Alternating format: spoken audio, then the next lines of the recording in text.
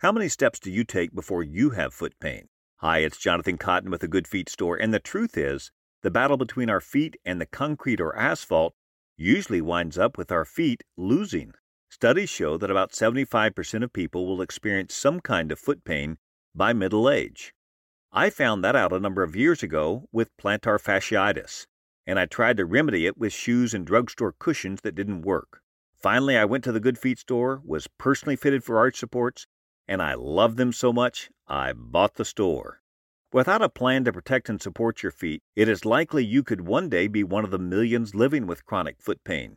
Don't wait until pain demands that you visit us. Stop by the Good Feet Store today and let one of our trained arch support specialists fit you with your personal system of arch supports. The Good Feet Store is located in Fairfax, Leesburg, Rockville, Baltimore and Hunt Valley, and in Annapolis in the Annapolis Harbor Center. For more information, go to goodfeet.com.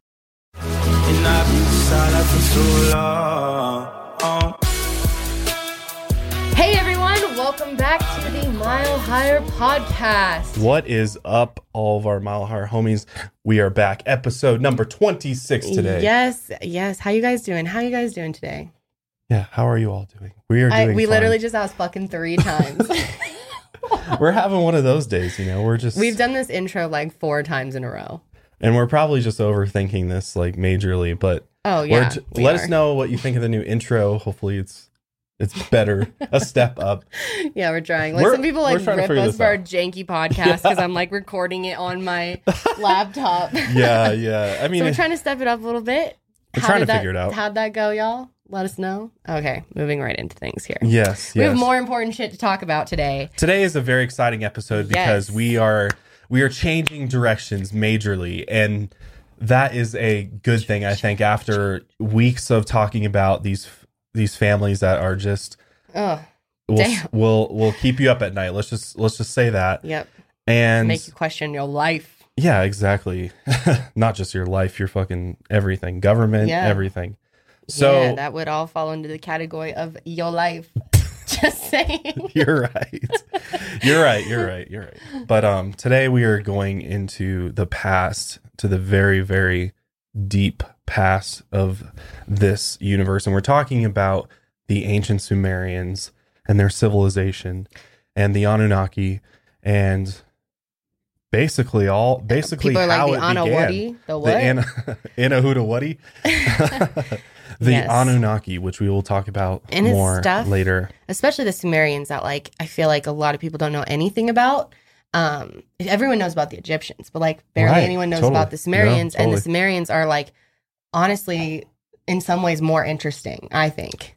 Yeah. And at the end of the day, the Egyptians weren't popular, but these guys were essential to literally everything being the way that it is today. And it's something that is skimmed so often in school, or unheard of. I honestly don't remember ever learning about Sumerians. I don't remember either. Civilization at all. Zero. No, I learned a ton about the Mayans, ton about the Egyptians, and the ancient Chinese cultures, like the dynasties. Yeah, it's weird how they just skip conveniently this one, and this is Sumerians. The most important one, really.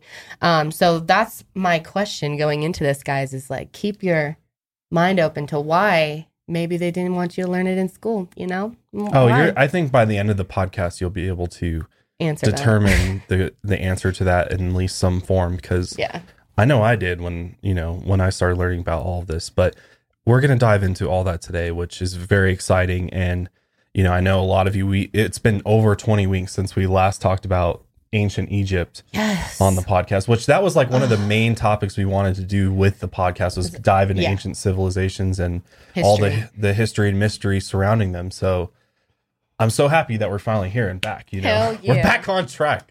We're back on schedule. Yes, we are. Barely. I was hanging by a thread this morning. So because we love this stuff just personally. We spend a lot of time watching documentaries and shows on TV and on the internet about these ancient civilizations and stuff. So this is just a personal interest of ours. And, it's honestly really what, at least for me, gives me that thirst and passion to travel and stuff. So totally. You know, you want to go see this stuff after you learn about it. You're you really I got to see this with my own eyes, so that I can get a better idea of what we're learning about. So, But yes, as you can tell, I'm very excited about this. So yes, we will hop right into it as quick as we can today. But before we do, we want to quickly just mention our favorite CBD products. Yes, from BioLegalMeds.com. I wanted to mention it again today because this stuff is like really, really helping me, you guys. I can't tell you enough how important CBD is if you experience pain.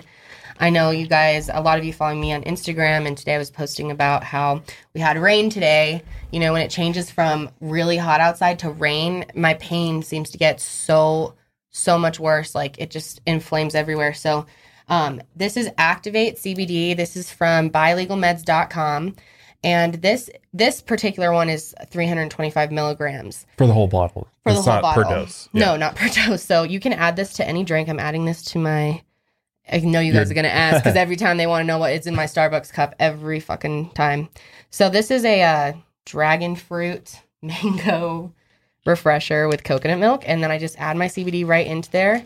And it helps me so much, but doesn't make me feel tired. Right. It helps me, especially... Even with ADD, it helps my brain kind of calm down and focus while we're podcasting. I can't recommend this product enough. I just wanted to, shout them out again today. I probably wouldn't even be in this chair right now if I didn't have CBD. It's basically been life-saving in a lot of ways, and for a lot of people. And for Kendall specifically, CBD seems to be one of the only things that helps with her. It's the only thing. I've given up complete... I don't do any Advil, any of that anymore. So it really does work. And if you've never tried it, I highly recommend you do. It's 100% legal. You can ship it to all 50 states. And not just for pain, for anxiety. Yeah, no, I mean, that's what I use it for. I don't have any pain, but for me, it just kind of takes that edge off. And I mean, I sleep. You want to like lucid dream and like astral project and shit. Like, dude, some Cloud9 syrup will definitely help you get there. Like, just because of all of the different herbs that are in it and all the different sleep stuff that's in there. I have the best dreams. I swear by it. I mean, every single time I take a little bit of that before bed. Boom. I don't know if it's the best dreams for me, but it's the most like wild. No, it's vivid. It's like vivid dreaming. It's like movies. If you want just like unlimited movie rentals. Well, don't promise this. I don't know if that would happen for everyone, but both of us have experienced that. Yes.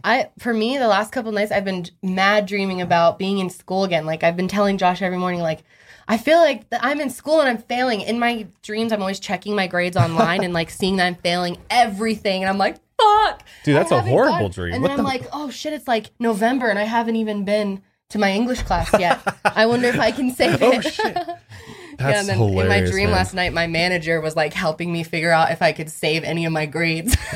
Wow. It's so funny how the mind works. But seriously anyway, though, yeah, dreaming is crazy. It's really the best stuff. And to end this little the reason why we want to bring it up is because I'm getting there.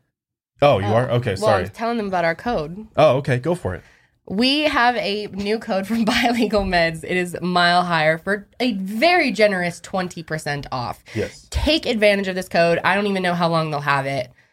Who knows, That's a really good deal. And you will not regret it. You will get this stuff and be like, Kendall, thanks, mama. Yeah, like we've tried a lot of different CBD products, but this is by far the best. And we're not just saying that because, we work with them or whatever, but it is actually really good stuff. It's top of the line CBD oil. Mm-hmm. And it's infused into all sorts of stuff. They got fucking chapstick if you want it. We could be working with a bunch of different ones, but we love Biolegal Meds. Yeah, I'll just say that. It's my favorite CBD because we are personal fans of the product. We use the product and we love it. So we thought we'd share it with y'all. So enjoy. But yes, thank you to Biolegal Meds, and also thank you to all of you guys for supporting the podcast. Like seriously, it's been so encouraging. We are getting close to on our way to 100,000 subscribers on YouTube, which is truly incredible. The listens go up every week. I mean, this has just been a literal dream come true, especially for me. Yeah. Because, I got into this with no idea how this would go, if this would be something that people like. I had no idea. I took a huge risk doing this. I quit my whole fucking job, my career, everything I ever worked for, left it all behind to come get woke with y'all. So yeah, you did. You took a risk. You did, and it's gone great. And we are so thankful. We love this. Seriously. We have been looking forward to recording this specific episode for like days. Yes. No, we get very excited about it, and we really do love this. And again, we're not experts. We're not teachers. We're just normal folks that are interested in this shit like you guys are. So That's all it is. And, we just wanted to feel like a cozy hangout with us. Like you're chilling with us at this table. So cozy hangout. I hope you feel that. But yeah, so thank you guys. Cup of tea and get ready for the tea. Yeah, no, exactly. Get ready for the tea. This is the real fucking tea. You think the YouTube drama is the tea? No, the Sumerians have the fucking tea. You want the tea? You're right where you need to be, man.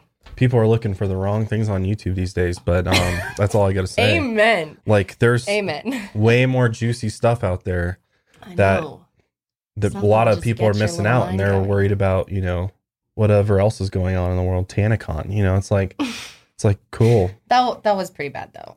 I feel bad for people that burnt out. If we ever did a convention, I promise you guys it will not be like that. We probably will never do a convention for this reason though. That's true. Oh my God, but no. Yeah. Yeah, that was crazy. People were burned.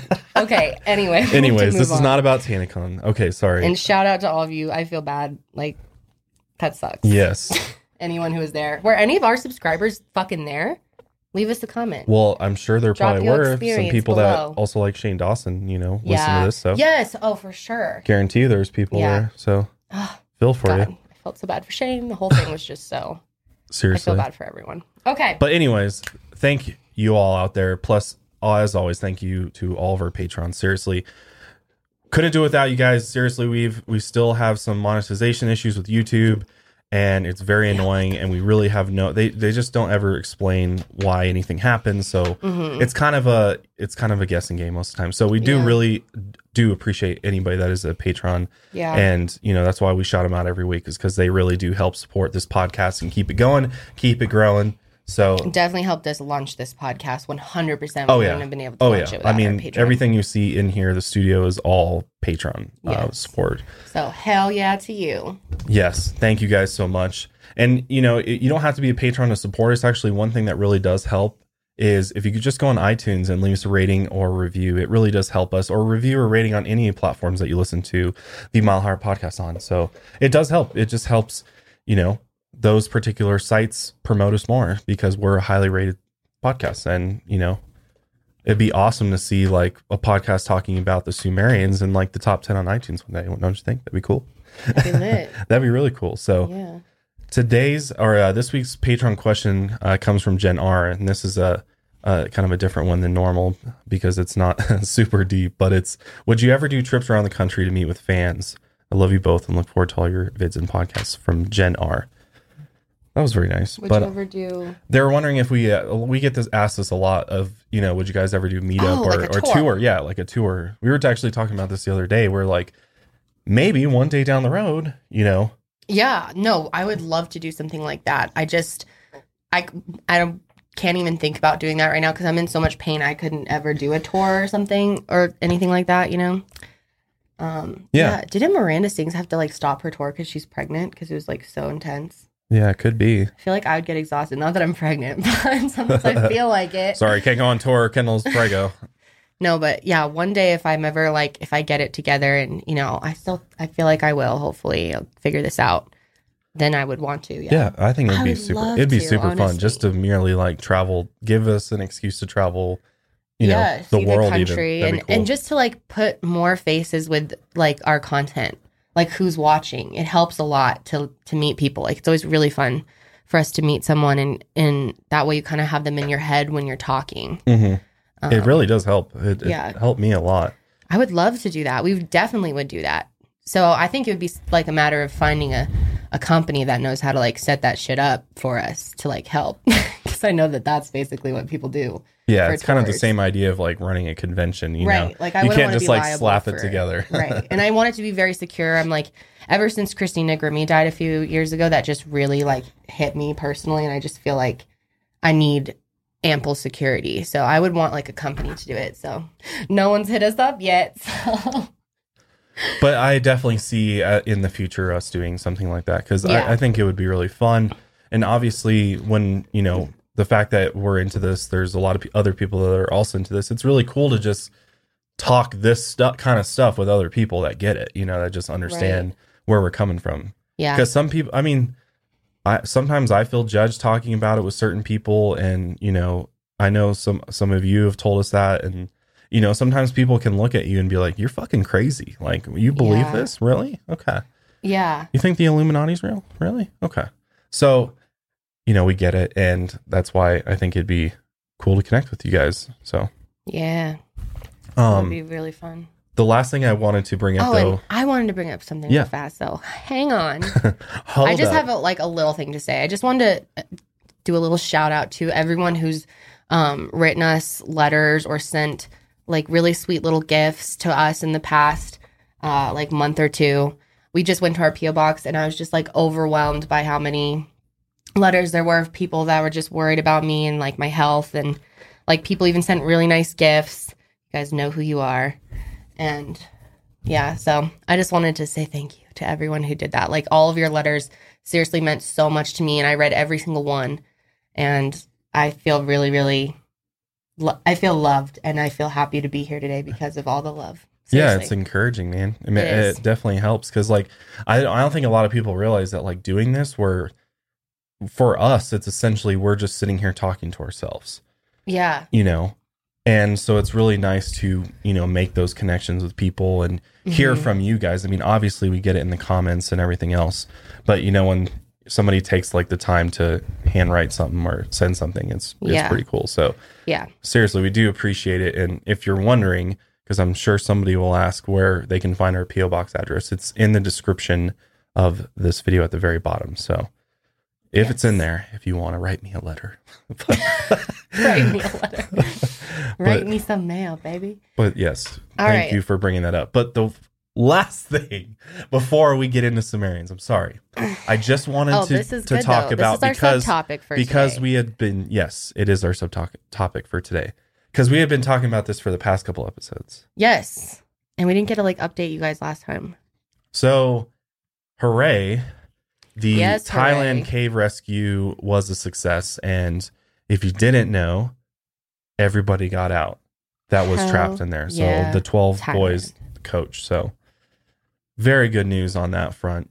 And obviously, I'm sure many of you heard there was one fatality, and that was one of the Thai SEALs that had gone in there trying to bring more oxygen tanks to the stranded team, and he died as he was swimming out. He just went unconscious, and then they tried to resuscitate him, but he passed. So, and he was a retired SEAL. He wasn't even required to be there. No, so he completely volunteered to help.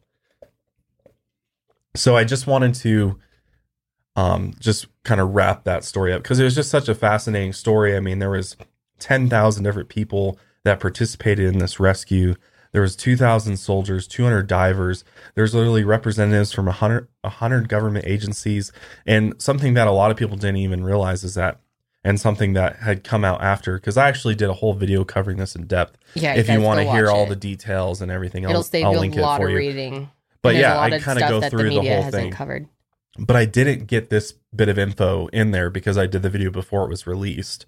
And that was they actually used plastic cocoons for the boys. I didn't know this. They brought these like plastic cocoons in, and they would basically strap them like mummy style on these like little cocoons that would wrap them up, and then they would have their little air mask on, and then they would swim them out. Because I had assumed that the boys actually swam out, like I thought so too, dived out, but they actually put them in these. Was that in your video? Cocoons? No, it wasn't. Oh. I know. I was bummed that this came out right after I put my video up, but yeah, they basically like stretchered them out, and so they were just taught to like breathe and like kind of hang out in there. Yeah. What if they like hit their head on something? Well, that's the thing is like there was a diver in the front of the cocoon and one in the back, so they would have to like steer them through without hitting anything, which I'm sure was incredibly difficult. That would be so hard for them all to have swam out. That makes more sense that they were in there. Yeah. Wow.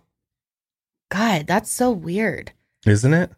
That would feel so weird to be in one of those, just kind of like breathing and hoping everything goes well. Like, seriously, it's pitch black, dude. Like, I don't think any of us even have any idea what this was like for these kids. They like, were in. This will make one fucking good movie. Which it is being. They're literally starting to make a movie about this. Actually, yeah, no, I know. I wasn't surprised, but literally, like the boys would have to be in these cocoons for 40 minutes at a time underwater in like bone chilling water, just like sitting there just trying to stay calm, basically.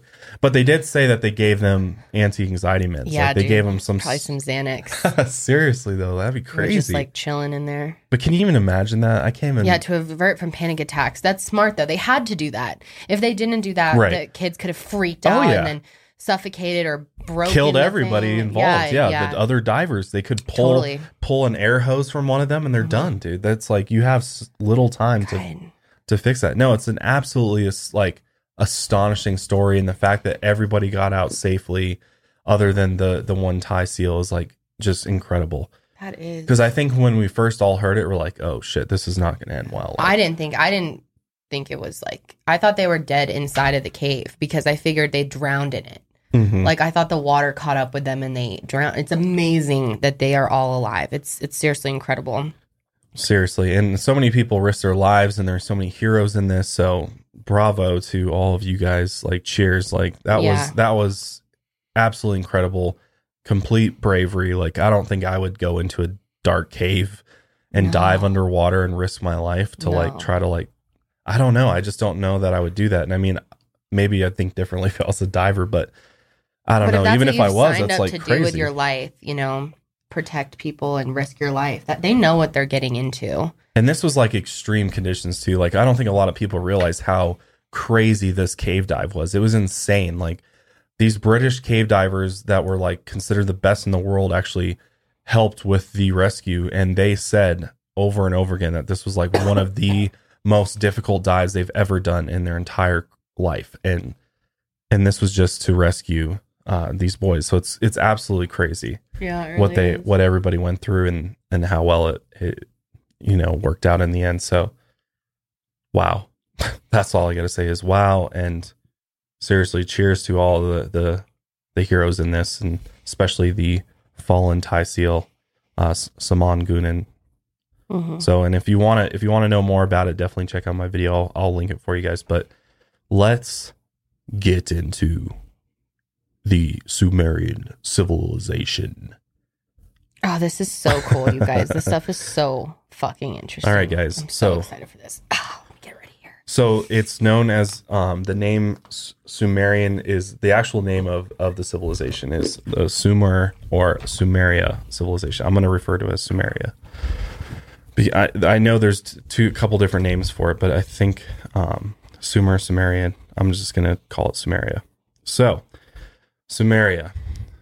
Many people agree that Sumeria is basically the first civilization on the planet. The first advanced, in the sense of like caveman, like civilization to like an actual organized society. So many people think this was the very beginning. Sumeria. That's crazy. And not only that, but they also many also believe that the Sumerian language is the very first like spoken language, and it's considered to be a language isolated in linguistics that does not seem to belong to any known linguistic form. So they are like completely unique because they are essentially the first language.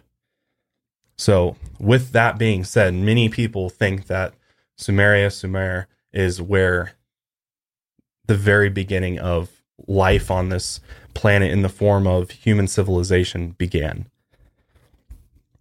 So the first Sumerians were known to settle in Mesopotamia over 7,000 years ago, as far as we know, which when talking about ancient civilizations, these are like pretty rough estimates. Yeah, there's like, a lot of maybe involved. It's like, because we don't know for sure. And that's the way a lot of this information is like, we can do our best to, approximate the time. But 7,000 years ago, when you think about it, is a long time ago. A long time ago. And so this region known as Mesopotamia came from the Greek word meaning meso, which means middle, and Potamia meaning rivers, because the two rivers in this area, Mesopotamia, is extremely instrumental in this early civilization, Sumeria's success. And the two rivers are the Tigris. Where's the other one at? I just lost it. Euphrates. The Tigris and Euphrates. Yes, sorry. Yes, the Euphrates River. So Sumeria is recognized as the cradle of man's modern origins, the first modern civilization. And the civilization literally exploded with cultural firsts and incredible human achievements. And a lot of the things that we're going to talk about, you're going to be like, holy shit, that's where that came from? Yeah. And you're like, damn, I had no idea. You're literally going to be like, why did I not learn this? Yes. Why are these people not important enough Seriously, to learn about? like, That's why crazy. is there not like at least a chapter That's a dedicated conspiracy to them? in itself, is like the education Why is this system. being sort of hidden? Jesus. So by the 4th millennium BC, Sumeria had established itself with an advanced system of writing, spectacular arts, architecture, astronomy, and mathematics.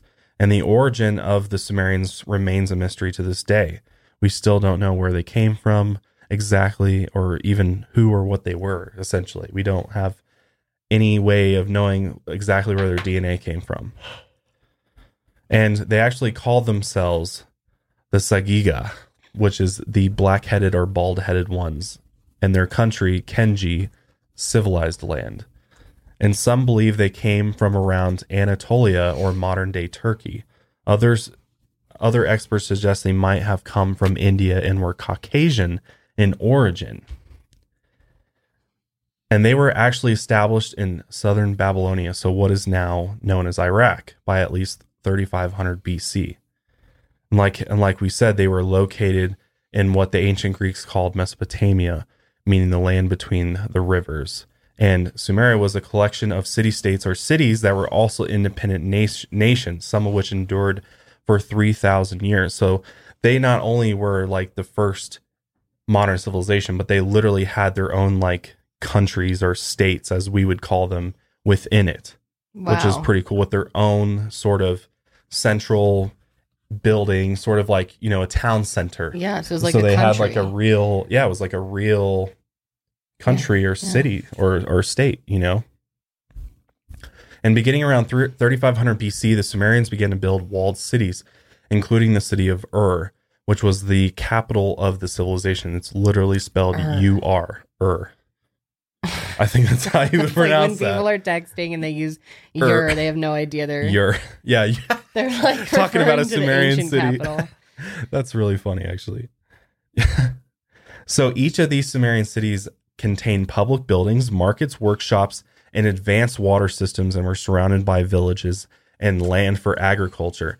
They literally knew, like, they somehow had the skills and knowledge to not only build these like little states, these little individual little countries in their own area, which was Sumeria, but they also knew how to create the first sewer systems. That was one thing about their civilization. Wow. They had a sewer system. Wow. There's literally like cities in like, I think like the early 1900s. If you even like that didn't made have that a trivia question, like yes or true or false, did the first ever recorded civilization have a sewer system? Everyone would say false. There's amazing. evidence to suggest that they had a sewer system in all of their cities. Wow. Where they would run their waste to a central location.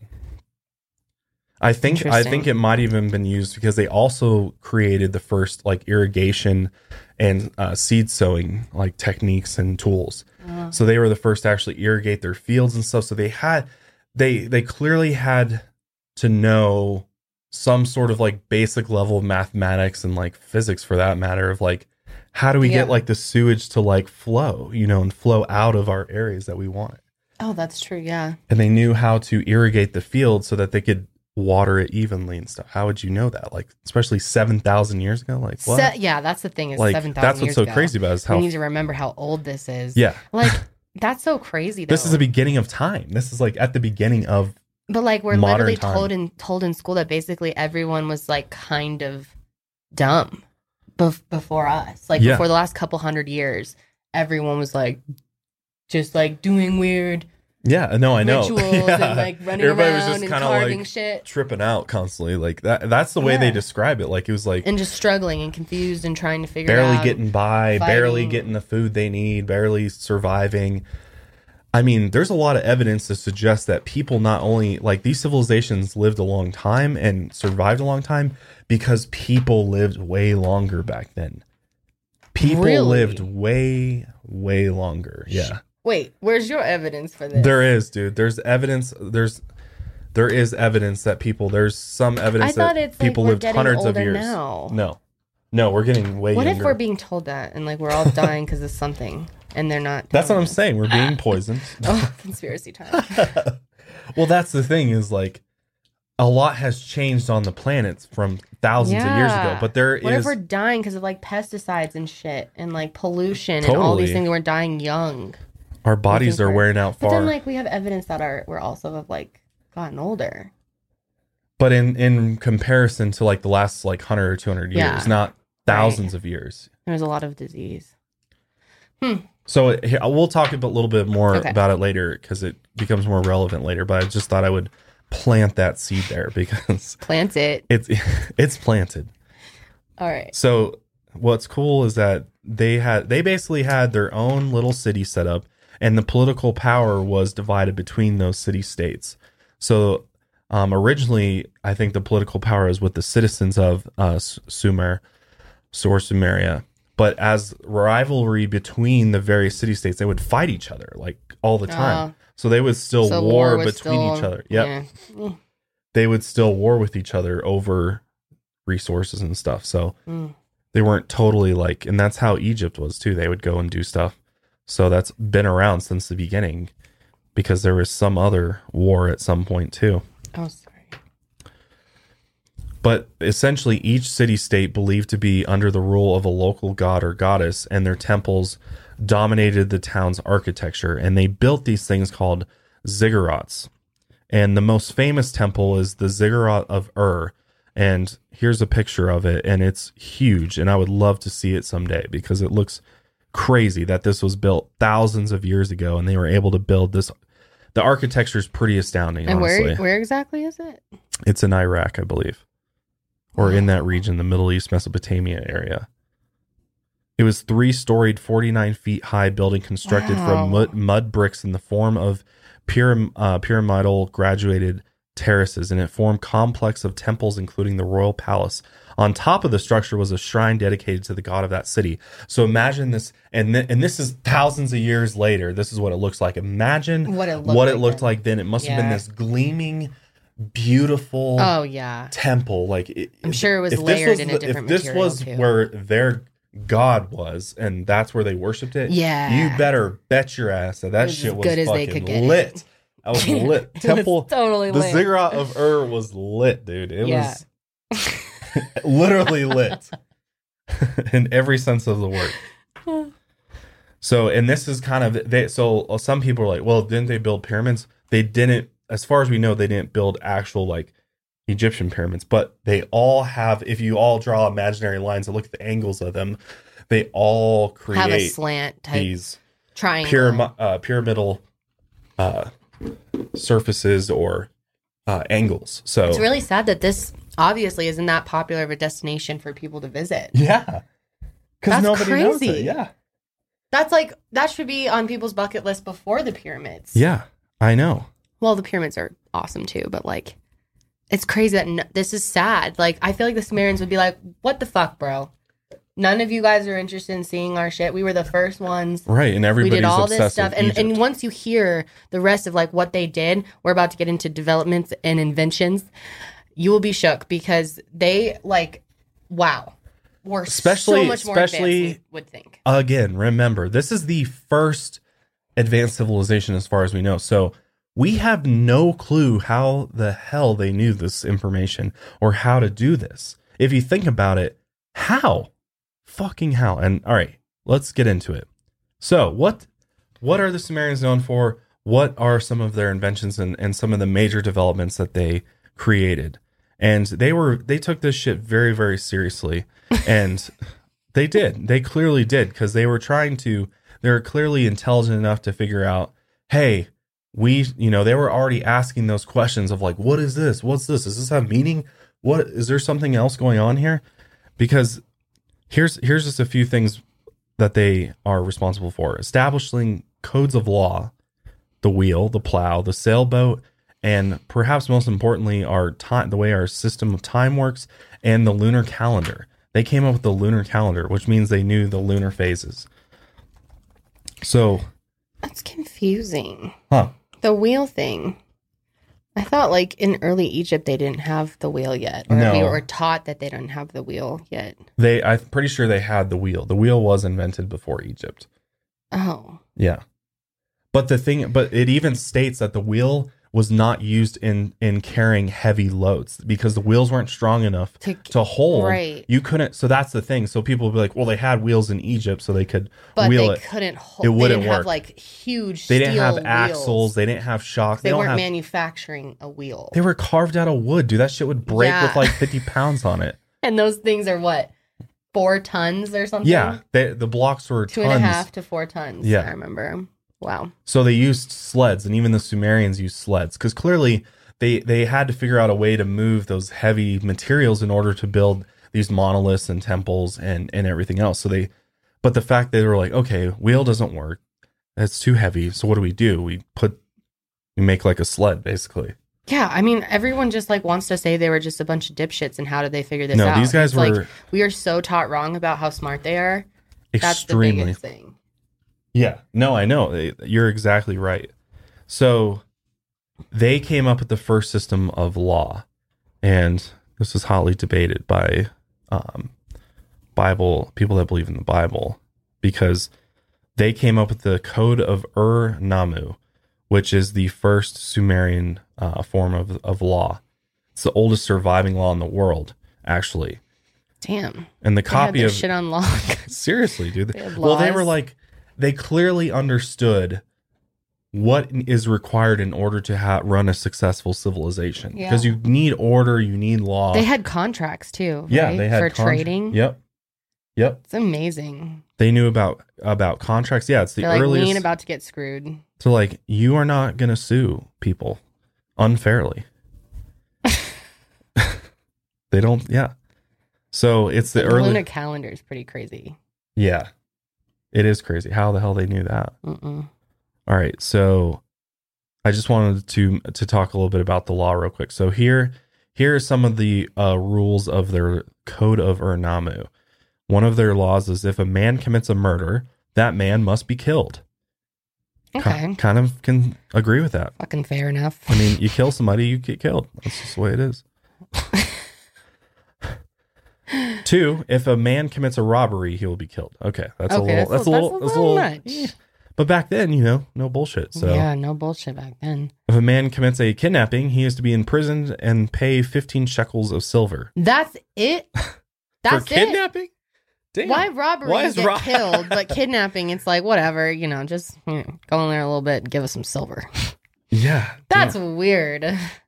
Yeah. If a slave marries a slave and that slave is set free, he does not leave the household. Who's the slave? They had slaves? I guess. Who were their slaves? Just like poor people in the community? I think they're just talking about, like less poor people? Yeah, I mean, less wealthy. Interesting. Yeah. If a man violates the right of another and deflowers the virgin wife of a young man, they shall kill that male. Wait, what? Wait, if a slave marries a native person, hand the firstborn son over to the owner. So a free person. So there's native people and then they had slaves. So maybe they got slaves from elsewhere, somewhere else. They had to, yeah. And then, which would make sense. Okay. So you have to give. So if a slave, if I was your slave and I had a baby with someone in your family, I'd have to give my baby back to you. Yeah. That's to become weird. Another slave, I assume. To become a slave. No, they want it because it's their blood, so it has half native blood and half slave blood. Gotcha. So they must give it over. Gotcha. So basically, if you're an adulterer, they kill you. If a man proceeded by force and deflowered the virgin slave woman of another man, that man must pay 5 shekels of silver. If a man divorces his first-time wife, he shall pay her 1 mina of silver. You only get a little bit, bitch. You get a couple pennies. God, not much has changed. His first time. It's like, your first try. It's like, yeah, let it slide. Okay, so those are just some of the laws. Those are some of the laws of the Code of Ur-Nammu, the earliest legal text that they used. Now, this is perhaps one of the most interesting and exciting things about the Sumerians is their clear advanced knowledge of astrology and just astronomy in general, and obviously creating the lunar calendar based upon the moon phases. That's pretty incredible. And they also like definitely had an understanding for the balance of the universe and how the solar system communicates kind of with our planet and like how it all connects. Absolutely. They understood that, which is all astrology is. Like people always think I'm so like such a voodoo person for like believing in astrology. It's I mean, the oldest civilizations believed in it, and it makes a lot of sense, especially when you look at it past just horoscopes. I mean, there's entire time periods based off astrology. It's very, very interesting. It is. It's truly amazing, honestly. Like, I was a skeptic. I know tons of people that were skeptics about it and then really dived into it and tried to learn about it. You're like, whoa, this is way more accurate than I ever thought. Yeah. Especially when you see your whole birth chart and kind of understanding how it all works together. And it's like, whoa, maybe there is something to be said about these giant masses in space that we are connected to in essence. And I've always explained it to people like that. Obviously, for example, like the moon affects us. It affects women's periods, menstrual cycles. It affects our tides. Like the sun gives us energy. Like we are very in tune with our planets more than and I know those aren't planets, but to them they were considered planets. In astrology, they are planets. So it's just understanding like just the effect that this giant body of energy has on us living here on this planet. Right. No, I know. It's like, it's so crazy. And I've heard things like maybe the moon was here before the Earth was here. And definitely could be. And obviously the moon is a very important piece to life on this planet. So, maybe there's a lot more to it. And I think there is. And I think there's something more to all the moons of all the planets. I think there's a lot more to space in general than people think. These just rocks floating around in the middle of nowhere, like doing nothing, having no. There's more purpose to our setup than we realize, because it all is truly so amazing how it all orbits and works together and how gravity works. I mean, and there's something like there is some order to the universe, because if there wasn't, then why wouldn't these like planets and moons and asteroids and all this shit flying through space just erratically like fly into each other and like blow up or like constantly there's something collide. Divine about our universe. There's something spiritual about it in a way. And I think that's what they really understood, and it seemed like a lot of ancient cultures understood that and passed it on. And that's why I fell in love in astrology when I like learned all that. Yes. So it's absolutely mind-boggling to everyone, the fact that the Sumerians were literally the first astronomers who mapped the stars, and they were the first to form different constellations, which were later observed by the ancient Greeks as well. And not only that, but they knew about the 5 planets that were visible to them via the naked eye. So, because that's the thing, is like, how did they know about all this with no telescope? Like, how do you know? Well, they were, I still don't know, just looking up at the night sky at first, how you would ever know that just because that star's like super bright that you would know that that's a planet, how would you know that? Well, because it's not blinking. Stars blink. But how would they know the difference between a star and a planet? Well, they wouldn't have. I'm saying how you know nowadays. Well, yeah. I thought you were asking how to know. I know now. Okay, I know now. Good. I'm glad you know that, Josh. How do I know? Well, I look like some kind of fool. I have to like whip out my little Skyview app to figure out what planets are and stuff. That's the thing, is even like now. Find Venus. Seemed like I can only find But Venus, they knew there was 5 planets that they could see. And they knew like roughly how big they were and like how far apart they were. They like mapped out our solar system. Yeah, they developed a rudimentary cluster of constellations and also noted the movements of Saturn, Jupiter, Mars, Venus, and Mercury. They knew how they actually moved, how they orbited in the sky. So it's like, think about how profound that is. We're told that they were just running around. Many people talk about like Copernicus, right? Like Copernicus? Yeah, the first person to like see this in Galileo and stuff. As far as like discovering the constellations. So. Well, yeah, Copernicus. Sorry, I did not mean to cut you off. That was it's fine. Sorry. Hey, we're married. We're gonna cut each other off. Yeah. Hey, you guys better get. What do you expect from us? We're just Copernicus. Slow down. Sorry. Motherfucking Copernicus. He is the one who said that the planets revolve around the sun. Right. So they knew that already, the Sumerians, because they have clear. We'll get to this, but there is evidence that they knew that the sun was the center of the universe. So they already did know what Copernicus knew, right? Am I Correct. Right? Correct. Right again. No, you're absolutely right. I was saying something. Now I got you lost. No, you got to think about, like, for them, how profound it is that they knew this kind of stuff, because we're told that they were just, evolved from basically cavemen. They're just running around trying to... Why on earth would they ever know what a planet is or what is out in space? There's no way they would have just looked up at the sky and figured that out. Like, why wouldn't they have figured out some other crazy story or something else to be beyond our planet? Or for all they know, like, it could have been flat. The fact that they didn't think the Earth was flat, they clearly knew the Earth was a planet and was round. So, like, I'm sorry, but they did not just, like, figure this out, right? I mean, we're being told, like, some bullshit about what they knew. So here's the academic version. As far as I know, I could be wrong, but the academic version goes like this. There's the Big Bang, is how everything started. And then life just evolves and comes together and starts on Earth. And essentially, over millions of years... Like worms turn into...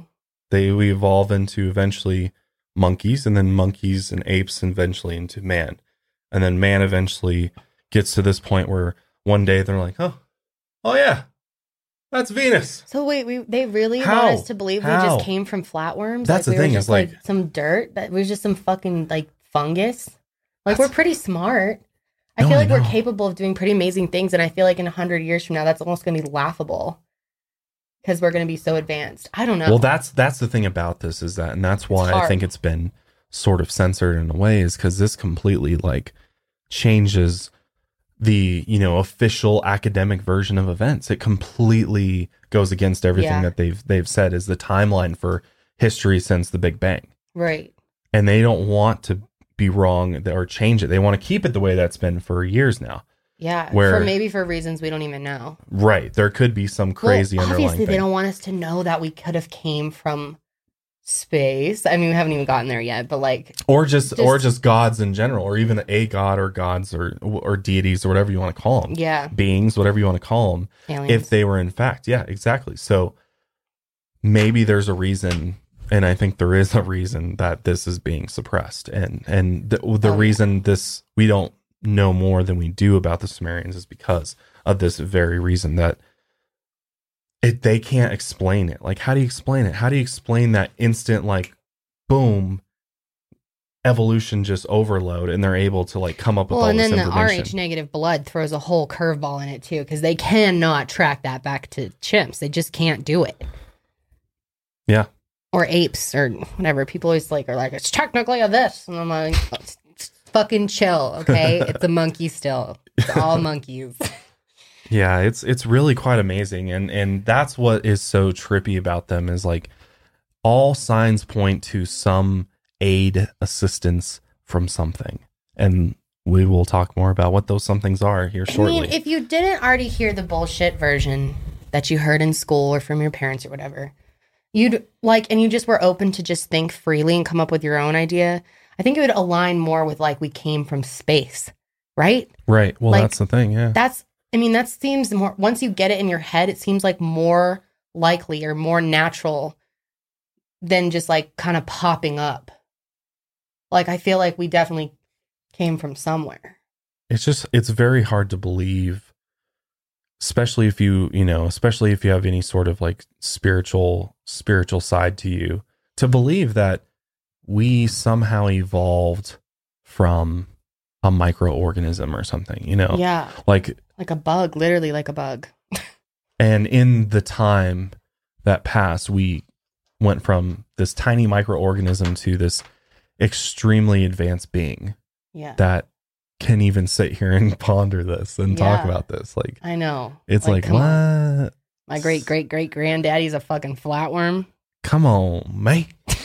Come on. All right, okay. Come on. Seriously, it's very trippy. It is. That's why I love doing podcasts on this kind of stuff. Me too, because it stretches your mind. But so they use astrological symbols to foresee the future battles and positions of city-states, actually. And that was the thing. And that's what's so interesting about their writing, which we'll talk about here after this. But They actually said that their month began with the sunset and the first crescent visibility of the new moon. It was seen for 18 hours after the 36 hours when the old crescent disappeared.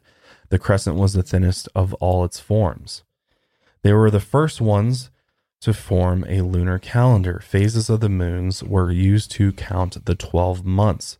Sumerians had 2 seasons in their Sumerian year.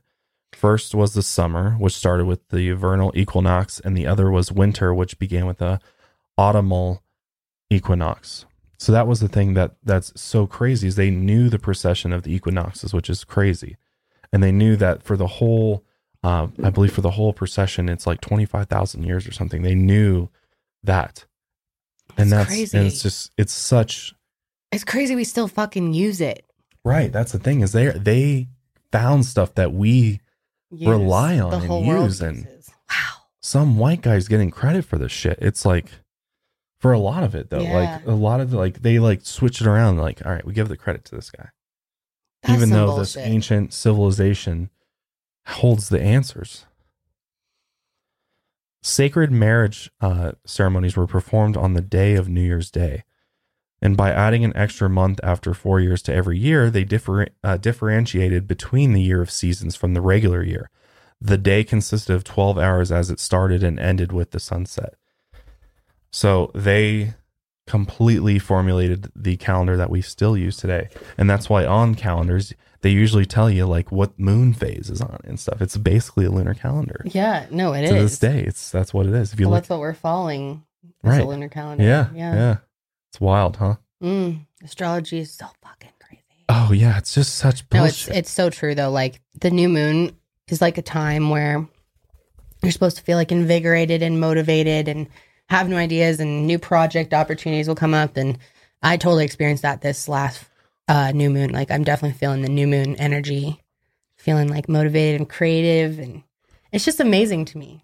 And isn't like full moon a great time to make babies? Like that's like a time that a lot of people give birth. Oh, like recently they had like, what was it? I thought we talked about it on the podcast, like 2 days, like 40 women gave birth in like the same hospital in like 2 days. Wow, that's crazy. And it was right over the full moon. Wow. And like maybe there's something to that. You ask almost any nurse, any of you that are nurses out there or in the medical field or in any type of job where police work or even being teachers, you probably have more like misbehavior, but there's supposed to be just like crazy shit happening during the full moon. And like nurses always say that the craziest injuries come in on the full moon. Like the trauma unit is just like a mess. Wow, that's so interesting. Like all this nutty stuff happens. So it really does. It really does. Maybe there's like literally some sort of like connection we all have with it. It does. No, it's our emotion. Yeah. So it kind of like when it's big and it makes us a little wiggy. Dude, we are so connected. We are into this universe. It's when crazy. People say the universe is us, we are one with the universe. Is. We really literally are to the point where we are the sun. Just think about what the sun does for us. Without the sun, we all are dead. The fact that we can draw energy from the sun, like, you know, Josh and I have these little lights all around our backyard, and they use a little solar power thing, and it's just amazing. Like this tiny little light is getting the shit from the it's amazing that we could literally power the whole U.S. with barely any of the sun's. Like the sun provides all the energy we need. It's our home star. Yeah, it's our home star. We just got to figure out how to build a fucking Dyson sphere around it so we can fucking harness. Okay, we're not getting into Dyson spheres right now because that's a whole nother fucking trip. But it's crazy. Here we go. Keep going. Let's go. All right. To divert, we need to retrack. What is it? Retrace our steps. Okay. All right. So the Sumerians also fucking invented the numeral system in the 3rd millennium. Yeah. Known as the sexagesimal. Sexagesimal. Sexagesimal. Sexagesimal? All right, we're not. It is named so because it has a number 60 as its base. They developed a numerical system based on the number 60, in which numbers could be counted on 5 fingers on one hand and 12 knuckles on the other. What? 12? Oh, fuck! We do have 12 knuckles. I didn't even realize that. Damn, why did they? Everybody's counting their hand. Like, wait, we have more than that though. Is this considered a knuckle? 2, 3, 4, 5, 6, 7, 8, 9. Groundbreaking content brought to you by Mile Higher Podcast. You have 12 knuckles. I don't know. I have to recount that. Huh. Wait, 1, 2, 3, 4, 5, 6, 7, 8, 9, 5 fingers on one hand. Okay, this is not right then. No, that is not right. Wait, 12 knuckles. Wait, where does 12 knuckles come from? I might have typoed that, guys. It might be not 12. But I believe it is because they had an extra finger. No, 8, 9, 10, 11, 12. What? Wait, what? There's like 14. Everybody's trying to count how many knuckles you have. Well, just ignore that whole part. Anyway, that's not even anything we use today. But basically, the number 60 can be divided by 1, 2, 3, 4, 5, 6, 10, 12, 15, 20, and 30 equal parts. So ancient astronomers believe there were 360 or so days in a year, and a number which the number 60 fits into it 6 times. So that is how they came up with the 60, which is what we use for our minutes and seconds to this day. Came from the Sumerians. They actually discovered this. And they actually developed mathematics out of the need for bureaucracies that they had at the time. And they started to trade their harvests and invented taxation policies. So there was obviously an urgent need to track this trading that they did. Because that was the thing about them, is that they were huge traders. They had a huge trade route that went really, really far, and they traded goods all across the land at that point in time. So they had to have some sort of numerical system to keep track of that. So they literally came up with the symbols and the numeral system, including the it being based on the number 60. That's real. That's the knuckles crazy. Thing, I think I'm not sure about the knuckles thing. Yeah, I was just Googling it. People don't even know that. I found a forum with like people debating on how many knuckles we have. Like apparently well, it's not let us know like if you have 12 knuckles, and maybe some people said 8, 10. Someone said 48. I think 48? That was just like a troll though. I thought I had 18 for a second. I'm like, I feel really dumb for not knowing this. I feel like someone's going to go off in the comments. Be like, Kendall and Josh don't even know how many knuckles we Go ahead. Rip us for the knuckles. Well, apparently somebody else didn't know either, so. All right. So another thing they invented was a sailboat. And they did this in order to expand their trade affairs. So they could sail to other parts of the land at the time. And they used wooden. That's amazing. Yeah, no, it's pretty crazy. Like 7,000 years ago, they were sailboating. Like doing different types of metals that they needed, and yeah, I bet. Trading was so much more important back then and like necessary, right? You know, no, it was absolutely essential to their not just getting the things they need in their economy and their systems that they set up. So if they were really considered the first, and they were already like traveling and communicating with other civilizations, then who the hell were they? Over time, that's the thing. Is like. Again, that's the thing about it. And some people hotly debate that, like, because like some of the timelines overlap. So like the Sumerians kind of overlap, I think, with the Egyptians, and things are very close to each other as far as times that other civilizations were around. Mm-hmm. But they were just here, we think, at earlier than anybody else was, is what we're saying. Mm-hmm. And again, we don't know that for sure because nobody can possibly know that unless you were there. Or we had some concrete proof somewhere, which there might be. Yeah. So, yeah, they were able to craft sails, and they actually made them a square shape and used linen. So they knew how to spin linen, I guess, if that's the right word, spin it and make sails, linen sails. Linen spinning. Linen spinning. I'm just spinning some linen. So they used the sailboats for trade, probably for leisure, but they also used it for battles. And this went on for years, and eventually other civilizations used this form of sea battle using the sailboats that they invented. Not only that, but they invented the wheel. The wheel, we think, was invented in Sumeria at this time, 3500 BC, which they would first just use logs of wood as wheels to carry heavy objects, but then they joined these logs and rolled them, making it easier for the movement of hefty stuff. And then later on, they invented the sledge so that they can move objects farther, like we talked about earlier. They were also big into the fabrication of copper. Copper was the earliest non-precious metal that came to use by the Sumerians. Somewhere in 5000 BC, they developed the skill of fabricating copper. And the kickstart of this process is one of the greatest inventions in Mesopotamia, which has also helped in the growth of various cities like Uruk, Sumer, Al-Ubaid, and Ur. And they put the copper to use and made heads of arrows, razors, harpoons, and other little objects. This also allowed them to create copper spears, swords, maces, slings, and clubs, which was the pioneers of their weaponry. So they already knew, like, that's, I think many of us believe that kind of skill, especially with like developing copper weapon stuff, came way later in history. You know, I think a lot of us think that they were using just like sticks for a long time. But some other things that they were noted for creating were maps. They created maps because they had to have all these advanced trade routes across the various different countries at that time.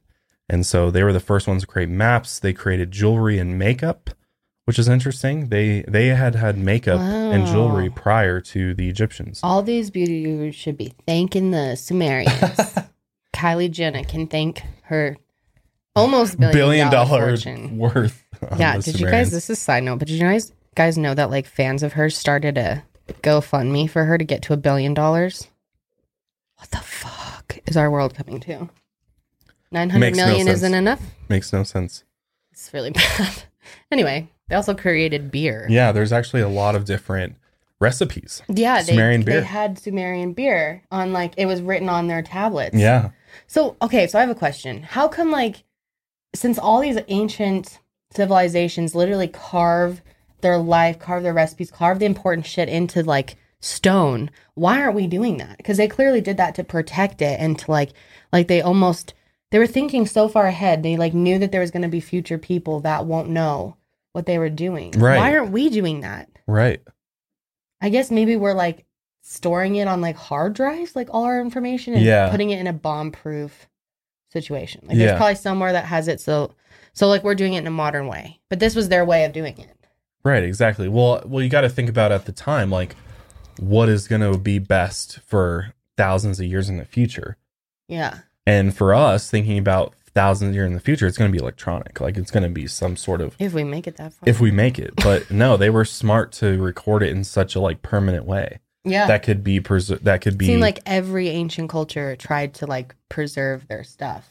That is still, like, legible and translatable, like, thousands of years later. It's pretty amazing. Or I guess there could have been ones that didn't do such a hot job and we don't even know about them. Yeah. But what's noticeable about this is that they had all of these different things, or created all these things that indicate that they like to party. Like, they like to get down and enjoy life and enjoy the arts. Instruments, 23 different instruments that they used. They created. That's cool. So they totally had community music events and... Totally. They were drinking beer. They were probably getting drunk. There was probably sex. There's probably like music playing. It was probably like, you know, some Jersey Shore shit going on. Like, they're like fist bumping. Yeah, they're Sumerians, like, yeah.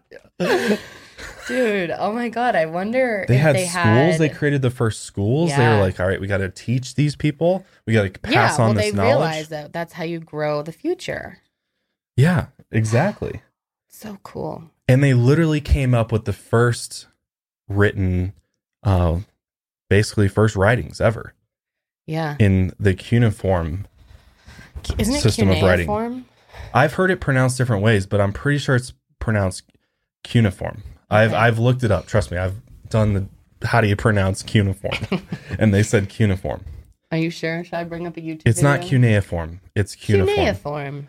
No, it's cuneiform. I think it's cuneiform. Okay. Who cares? Anyway. But the Sumerian civilization recorded their knowledge in this language known as cuneiform, which consists of narrow triangular shaped lines arranged in various patterns.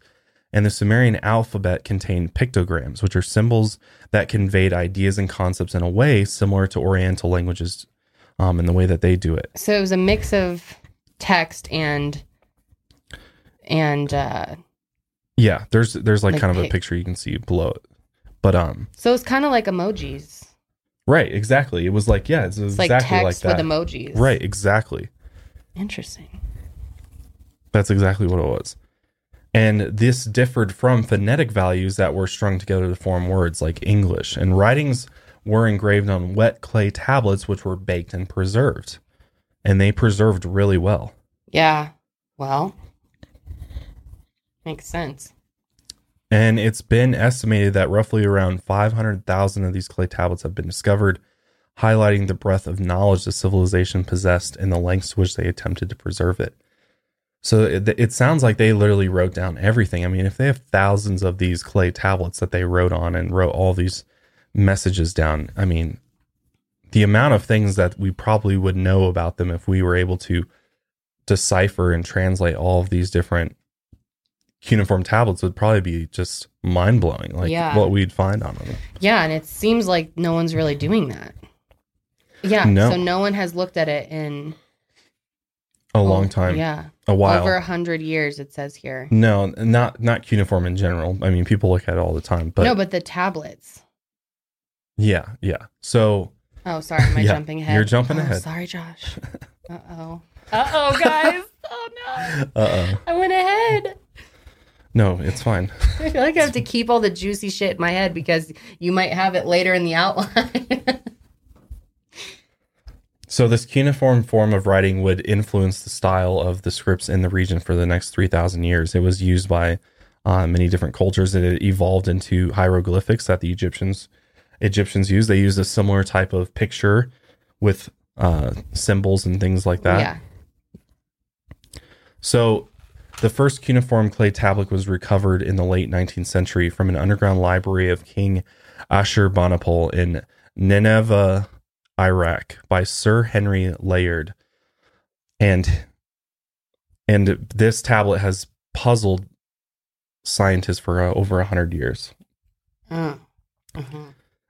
And according to scholars, this incredible yet controversial tablet indicates that ancient Sumerians observed the impact of an Aten-type asteroid over 5,000 years ago. The Aten asteroids were a group of near-Earth asteroid resonant with the Earth's orbit. And more precisely, this tablet is believed to be a copy of a set of notes made by a Sumerian astronomer that observed the skies referring to the asteroid as a white stone bowl approaching. Researchers now believe that the size and route of the asteroid tracked by the star map are consistent with the asteroid that crashed into the Austrian Alps of Kofels, creating a cataclysmic impact, killing anyone in its path with the force equivalent to more than 1,000 tons of TNT exploding. So if that translation is in fact correct, then that's fucking crazy. That they literally observed a huge asteroid hit the planet 5,000 years ago. Didn't they think that it like changed the shape of our planet? Like that after the asteroid, the planet was really different? Or at least like the land masses were different? I think it could have something to do with it. I was reading about that today, that's what the tablet was saying. Okay, sure. Yeah, it's possible that it could have had I think it may have had an impact on where, sort of the continents ended up and stuff. So, yeah. So the fact that they observed this and wrote down this detailed of events is pretty astonishing. So again, it makes me go back to the rest of the tablets and think, holy shit, what could possibly be on all these tablets that have yet to be deciphered? Yeah. If these are the types of events, they are like recording, so there's a very good possibility they wrote down exactly how life began for them or where they came from. That's the thing. We don't know where they came from. Like, who are they? Yeah. What are they? Who are you? The $2 Small McCafe is the answer to your day. The question is whether you go with a rich caramel frappe paired with a warm cinnamon roll, a sweet caramel macchiato paired with a blueberry muffin made with real blueberries, or a hot chocolate paired with a classic apple fritter. Don't worry, there's never a wrong choice. Price and participation may vary, cannot be combined with any other offer. All right, so this is perhaps the most interesting part about the Sumerians, and that is the origin of humans. Where the hell did we come from? What was the beginning like? How did everything come to be? And the Sumerians seem to have a lot of information about that. So, what we found on an ancient clay tablet, which was discovered in Nippur, is an ancient Mesopotamian city created around 5000 BC. We find the ancient Sumerian creation story called the Eridu Genesis. And according to the clay tablet, the creation of our planet began in the following way. And this is directly from this Eridu Genesis. When in the height heaven was not named, and the earth beneath did not yet bear a name, and the primeval Apsu, who begat them, and Chaos, Tiamat, the mother of them both, their waters were mingled together, and no field was formed, no marsh was to be seen. When of the gods none had been called into being, and none bore a name, and no destinies were ordained. Then were created the gods in the midst of heaven. Lamu and Laamu were called into being. So that's very confusing. But we will break it down for you. So basically the creation tablets state that our solar system was just starting to form, and the planets had not become solid yet. So this is like going way back. This is like to the beginning. And an intruder planet appeared and fell under gravitational influence by the outer planets. It passed by Pluto, Uranus, and Neptune. The intruder planet began to travel towards the inner part of our solar system. Our primitive planet Earth was labeled by the Sumerians as Tiamat. Tiamat, I think that's how you say it. We live in Tiamat. Tiamat, yeah. Tiamat. And they explained that as the intruder planet passed through the inner part of the solar system, one of the large moons of this intruder planet collided into our primitive Earth, Tiamat. And the collision cracked essentially Earth in half, spewing out debris into the pattern we now see today as the asteroid belt. The Bible calls this the hammered out bracelet. And after the collision, Tiamat was thrust into a new orbit, and the waters of Nibiru intermingled with the waters of Earth, and life began to arise, already whole and complete, which another term for this is panspermia. So we've talked about that before. A lot of you guys probably recognize that from which talks. Yeah, which I've heard this too before, that before there was this collision, Earth was essentially a super Earth. It was much, much bigger than it is now. It was like that's way, what I way was bigger. trying to say, that the shape changed before the collision. Right. Yeah. Yeah, you just said you don't know if that is true. Well, I wasn't connecting the dots to this. What I was saying. Okay. Well, I was right, wasn't I? Yeah. Yeah, that's right. Yeah. All right. So it was this giant super Earth, and it seems as when it collided, it broke off into a smaller version of what is Earth today, and the rest of it is floating around in the asteroid belt, possibly. That makes sense. So how did it just like jump back up into a circle? You know? Was that a dumb question? I feel like that was stupid. You're asking me. I don't know. But like if it was a big circle and it was hit by something, I mean, logically it doesn't make sense, because it's like, how does it end up in a perfect sphere? But for all we know, the Earth may not be a perfect sphere. I don't know. A perfect sphere? Sphere. Sphere. I guess it may not be. Wait, I thought it was though. I think it is, but I'm gonna Google it. This is a creation tale, so just go with it. Okay. So basically, this planet Nibiru passed off life to Earth via what we call panspermia. NASA has a straight up page called "What is Earth?" It's the most highly searched page on their home planet. On their No way! I had no idea I was on the Earth. I'm from Mars, bitch. What are you talking about? So the Sumerian creation tales explain some of the very key aspects to our modern understanding of cosmology, and possibly how life on Earth began. And for life to have naturally evolved here on Earth, it would have taken billions of years longer than the recorded history of Earth. The biological process of a living creature to take in nutrients and expel waste is extremely complex genetics. And the idea that somehow life evolved on Earth from primordial soup and a bolt of lightning is just not accepted anymore. We don't buy that evolution shit. Okay, the Earth is not perfectly sphered. Just to let y'all know. So there's a possibility that it's kind of, they describe it as a slightly squashed, flattened sphere. So there is a possibility that it is like that, you know, and maybe that's just how it went down. Like maybe it just fucking split a sphere into another sphere. Maybe that's how it works. Obviously, we're not a perfect sphere, because how would we have the wobble and stuff, right? Right. My non-science monkey brain cannot handle this. Yeah. We're not experts over here, guys, okay? We're like, yeah, that sounds about right. Okay. Moving on. Oh, sometimes you just got to sit back and just go, you know what? I don't know anything. I literally don't know. Dude, does anyone really know anything? We don't know. Come on. No one really knows what the hell's up. We don't even know the point of life, so everyone needs to settle down. It's like, this is how it was. This is how it's going to be. People are very attached to like knowing exactly what things are. You know? So, according to Sumerian mythology, in the beginning of time, humanoid gods ruled over our planet. When the gods came down from the heavens, much needed to be done on the planet, and they literally terraformed the earth in order to make it habitable while they mined its minerals from the soil. Again, according to the creation story, Anu, the main god of the ancient Sumerians, saw that the labor on earth was too great. The son of Anu, Enki, proposed to create a species that would inhabit the planet and bear the labor, and so the gods created man. One of the ancient Sumerian gods was put to death, and they mixed his blood with clay from earth. Out of this material, the first human was created in the likeness of the gods. Interesting that it's about mixing blood, though. Mm-hmm.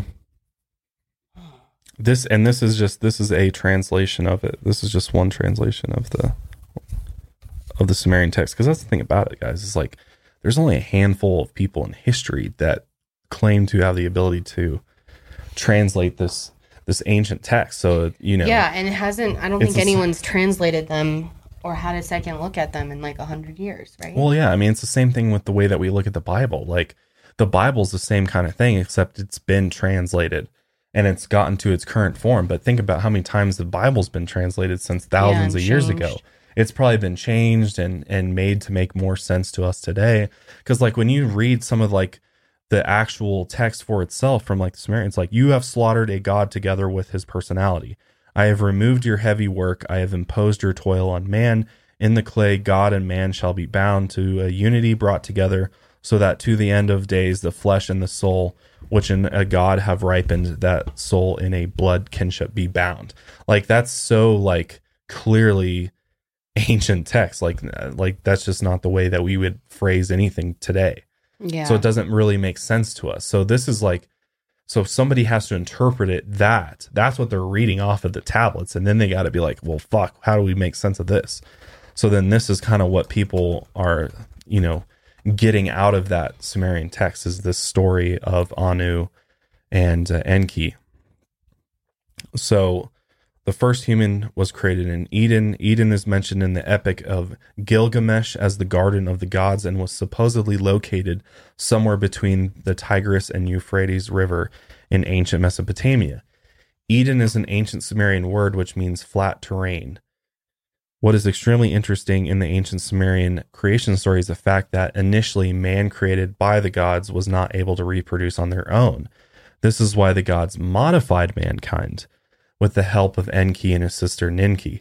After the gods had modified mankind, so genetically engineered, Adapa was created as a fully functional human being which had the ability to reproduce. However, this modification was done without being approved by Enlil, brother of Enki and Ninki, which created a conflict among the gods. The conflict made Enlil the first adversary of human beings, and according to ancient Sumerian texts, mankind went through an extremely difficult time while serving the gods. So as you can see, there's numerous similarities between the creation story of ancient Sumer and other ancient cultures and religions around the globe. But interestingly, in all of them, we learn that mankind was literally created by the gods in their own image. So that's what's so interesting about it and is found among almost all of the major religions, is this idea that mankind was created in the image of God. Like, you see that in the Bible, you see that in the Quran. Like, as a second to God. Right, exactly. Like almost a lesser being. Almost. Right, a lesser version. An extension for a purpose. God. So, right. So that's the thing about this is, like, I'm gonna tell you a couple different angles on the Sumerian creation stuff, because there is, like, you're gonna, when you start looking into this stuff, you're gonna find different versions of the tale, the creation story, just like you find it, with Christianity, you find it different from, to evolution, to all these different theories. Everybody's got their theories of it, and there's a couple interpretations of the Sumerian creation texts. So in 1849, Sir Austin Henry Layard, who was an English archaeologist and global explorer, found himself among the ruins of ancient Babylon in southern Mesopotamia. It was there that he discovered the first pieces of what would eventually become one of archaeology's most controversial puzzles, which is the cuneiform tablets, is what we talked about, because this is where we're pulling this information about what they believed was how creation came to be. Yeah. And within these incredible ancient texts are stories that have uncanny resemblance to the biblical stories of creation, deities, and even a reference to a great flood and a giant ark to survive it, which is interesting. Really interesting. Specialists have spent decades trying to decipher these intricate symbols. One of the more fascinating aspects of cuneiform script is the evolution of the characters from the original pictogram Sumerian language to the wedge-shaped strokes of Akkadian and Assyrian writing. But the idea that this ancient civilization knew of distant star systems and had interacted with extraterrestrial life started with a controversial researcher and author named Zechariah Sitchin. Zechariah Sitchin. So this is the guy that essentially came up with the ancient astronaut theory, which we'll talk about here, which I'm sure all of you have heard. Sorry, go ahead. Never mind. No, I'll explain what it is. But he is a researcher. He does have a academic background. He did go to university, so he does have credibility to him. He's not just like, the guy who created Scientology. Like, because I can see a lot of people being like, sounds like the guy that created Scientology is some crazy author that just came up with a bunch of bullshit, Yeah, which some people think. Bullshit. Some people think that. So, because no one has all the answers. So, like, obviously, some of what he's said is probably bullshit. Well, he was dedicated to researching and translating these ancient cuneiform tablets. But Sitchin's ideas have been rejected by scientists and academics who dismiss his work as pseudoscience and pseudohistory. His work has been criticized for flawed methodology and mistranslations of ancient texts, as well as for incorrect astronomical and scientific claims. So some of that, which is fairly true from what I've seen. I mean, you guys can make up your own mind about it afterwards. But basically, Zechariah Sitchin came up with the ancient alien theory that is Ancient Aliens, the show is all based upon. And it basically attributes the beginnings of Mesopotamian society to a race of beings known as the Anunnaki, who traveled from a distant planet, 12th planet called Nibiru. And the Sumerian creation tales explain how the waters of Nibiru mingled with our Earth. So, like we mentioned earlier, could this be the answer to how life arrived on Earth whole and complete? So maybe it was basically sent here from this planet called Nibiru where life already existed, because that's where this race of beings known as the Anunnaki are from, according to Zechariah Sitchin, of course. And Nibiru, being a much older planet, probably has had 1 billion of years longer time for life to evolve. So it's a much older planet, or life to have arrived on Nibiru and then evolved much longer than life here on Earth. So it's very possible that, maybe another planet or another race or beings came to Nibiru a long time before that. And there's just been literally way more time passed in our universe than we even know. But the creation tale basically goes on to explain that the planet Nibiru becomes a permanent member of our solar system on a highly elliptical orbit. The Sumerians recorded this orbit to be 3,600 years to complete, and they called this a shar. Shar, S-H-A-R. A solar year for Earth is 365 days to orbit the sun. Nibiru's orbit around the sun takes 3,600 years, so 3,600 years to complete one orbit. If Nibiru does exist, or modern science might be able to see it, there are actual Sumerian tablets that show a man looking up while plowing a field. In the sky, you see circle emanating rays of light, the sun, and a cross emanating rays of light, which is interpreted as Nibiru. The Sumerians were aware of a time when they could actually see Nibiru as it came close to the inner part of our solar system. So basically stating that they observed that this other planet, because its orbit is supposed to basically like come right into Earth, like essentially like collide with Earth is what we think. So they're saying that they were around long enough that they could have seen it come close to them at one point.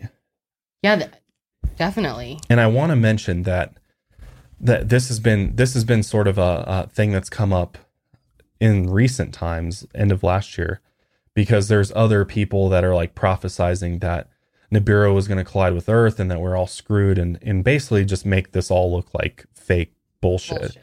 And they don't really even know what the fuck they're talking about usually. But NASA actually has written an article about a possible additional planet, so a planet X, essentially. Yeah. And they've written that they're saying they can't see it, but based upon the way that the gravity acts around this area out there. Which is like between Mars and Jupiter, right? Mars and Jupiter? Think it is. Yeah. Well, that's what I was just listening to someone. Yeah, the orbit comes through. Yeah. There's a lot more evidence for it than people realize, than I realized. We made a video about it. Well, that's the thing is like, and we can't see it right now. Like we can't officially know that it's there. So we can't officially know where it would orbit through. Like we can't. But there's quite a bit of evidence that it exists. But according to the Sumerians, it's very real. Yeah. And that it's just got a way different orbit than all the other planets do. Wow. And so it's just remained hidden, basically. Or maybe NASA knows about it and they just completely, a lot of people keep it hush-hush because they're like, well, there is a possibility that every 3,600 years it could come and collide with Earth. So we can't tell the public about that, So. Yeah, people would freak. So it's very possible. I mean, it's very possible that Nibiru does exist, I think. A lot of people say that's bullshit. Neil deGrasse Tyson, people like that are like, you guys are silly. That's just like, y'all are silly. That's just bedtime stories. That's just fairy tales. But who knows? Maybe it is. So the Anunnaki, these beings from Nibiru, and some people have debated that Anunnaki actually means from heaven to earth they came essentially. And the Anunnaki was a group of deities that lived in ancient Mesopotamia, which encompassed parts of modern-day Iraq, Syria, Turkey, Iran, and Kuwait. And they were also known as the Jedi, the Nephilim, those of royal blood, and princely offspring. Sumerian cuneiform tablets depict myths and epics that contain information about the Anunnaki. Among them include Enuma Elish, an epic that depicts the creation of humans by the gods. It bears resemblance to the story of creationism in the Bible. The Epic of Gilgamesh is an epic that details the Great Flood, which was sent by the Anunnaki. During the flood, the gods delivered instructions to build a ship to rescue a small group of humans and animals, which, as I'll talk about later, Zecharia Sitchin basically takes the Anunnaki from just being deities or gods to essentially aliens, extraterrestrials, and that the Ark was maybe perhaps a spacecraft of some sort. Wow. Yeah. So that leads us to what is Zecharia Sitchin's his interpretation of the Sumerian creation story, and how is it different from sort of the more generalized version of the Sumerian creation story. So, considered by many, including mainstream, to be metaphors for a creation myth, the stories of the Anunnaki can actually be found in other texts, specifically the book of Genesis in the Hebrew and Christian religions, but with many of the names altered or changed. From the creation of heaven and earth, out of a watery abyss, to the notion of being created in a higher being's image, and even in the familiar Adam and Eve and Noah's Ark stories, there is no question that these stories maintain eerily similar depictions of the origins of our species. But the question is, if these tablets are older than the Bible, then what elements of these stories are myth and how much of it is true? Yeah. That's the real question here. Like, how much of it is myth, how much of it is true? But what were they just living in, like, myths? Like, their whole, like... Well, it's just like, why would they do... Like, what's the point of wasting the time just creating myths? Yeah, especially myths that could be taken as truth. Just like, crazy stories? What were they trying to trick us? They knew that they were, like, leaving this as, like, markers for us. Is this like for Sumerian Film Festival? Like, like they had a Sumerian Hollywood or something? Like fiction creating these, like their own Harry Potter. Yeah, it's like... But it's like goes with our actual life. If it was like stories about like lions with, I don't know, unicorn things, or I don't know, something crazy like that, then yeah. But like this seems like just recording their history to me. Just recording what their life was like. Right, and that's what Zecharia Sitchin, I think we need to stop looking at all these ancient cultures and just be like, oh, they were just mything. They were just fucking around, basically. Like even going back to some of Socrates' work, it's all like, or Plato, you know, he wrote about Atlantis, and people for a long time just was like, that's a fable, that's a myth. But now there's like a lot of evidence that it may have just been recordings of their history written in a more artistic language, just because that's how they were back in the day. From the way it sounds, they were far more artistic than we are today, like as a collective society. Like, yeah, it seems like they were way more in tune with the arts. And I think creativity was like valued more, like the arts and stuff. I believe so. Absolutely. And so, you know, that's essentially the way that, you know, Zecharia Sitchin, the way he interpreted it. And I think one of the things that, you know, at least makes sense to me for why the things are the way that they are is because the current system that's in place and the current powers that be, they need history to fit in with their, you know, their version of events, their story, their narrative. They need it to fit there. And that's how they keep it going. You know, unfortunately, it seems to me like Christianity has been sort of hijacked and used as like their excuse for keeping things the way that it is and trying to keep things based upon, you know, what Christianity teaches. Yeah. Mm-hmm. Because I think it's kind of helped things get to where they're at. Mm-hmm. And which is completely unfair to Christianity in a sense. Like they totally exploited it in a sense.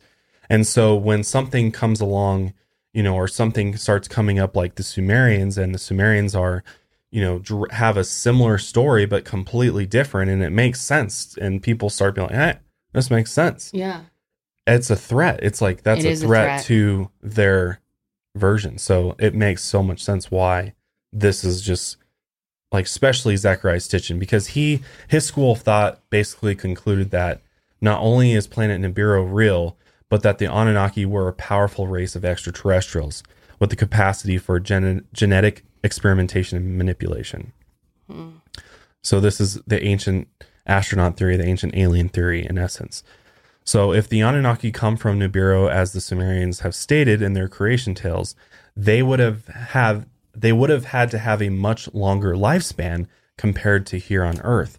As an example, let's say someone from Earth travels to planet Nibiru and stays on that planet for 1 year.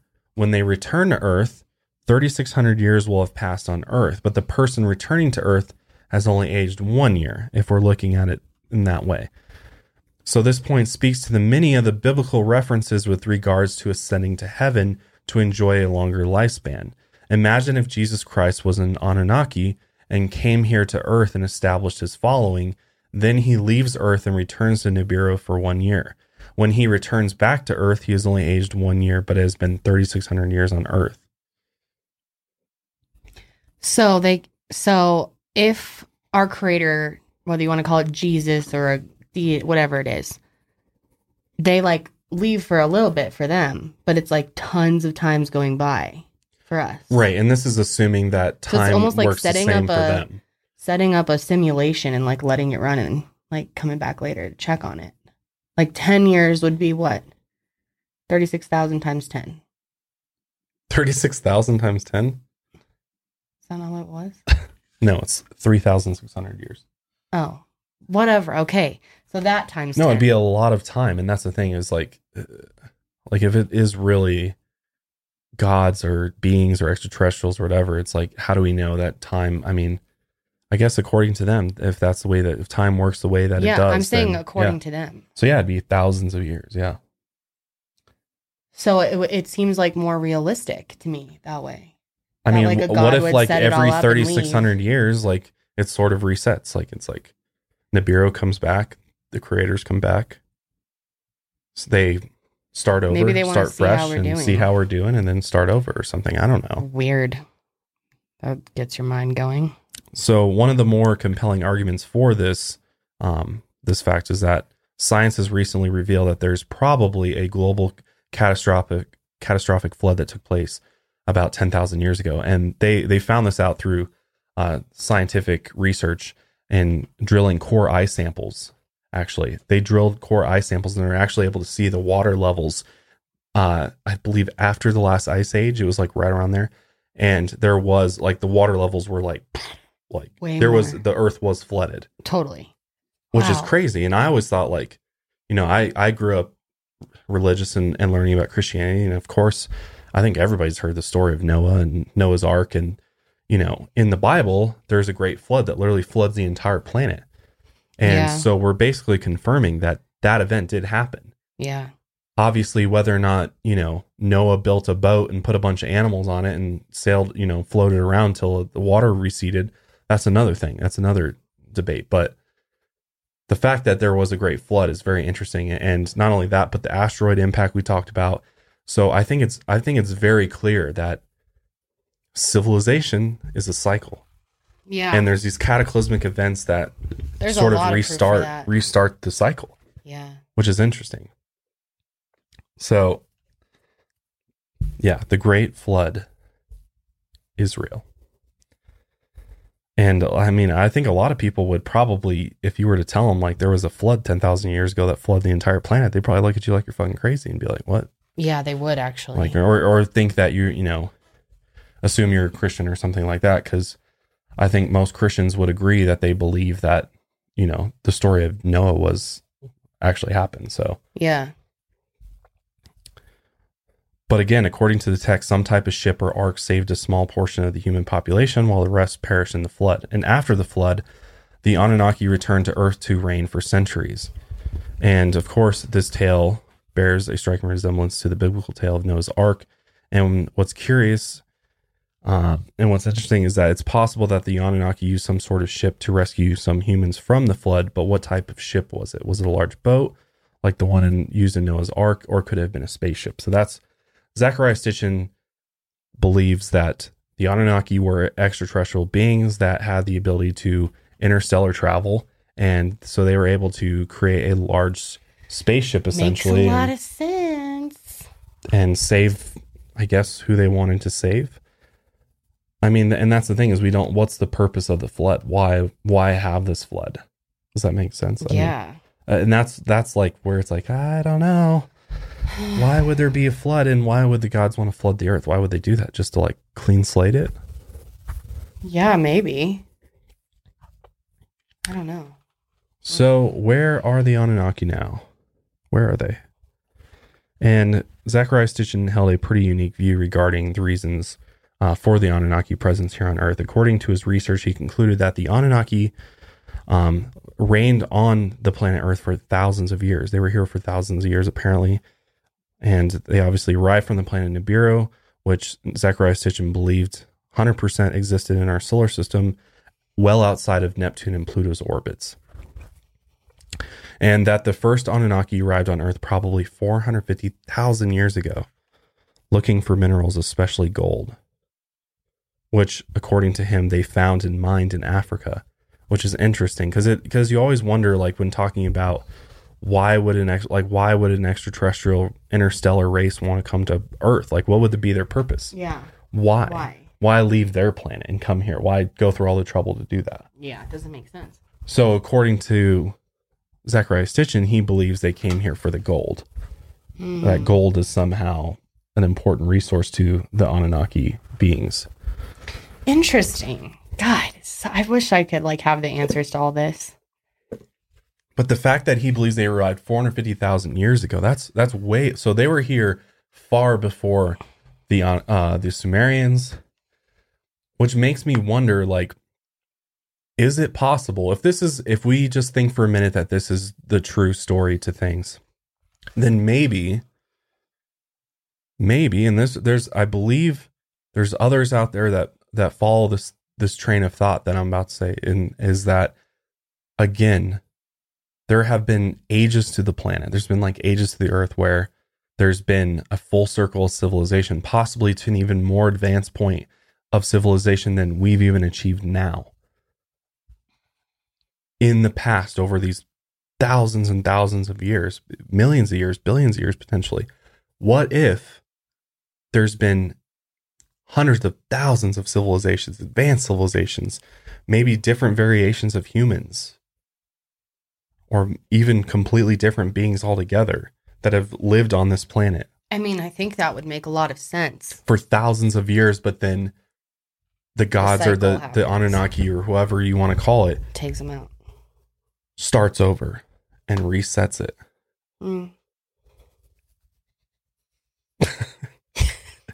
Crickets.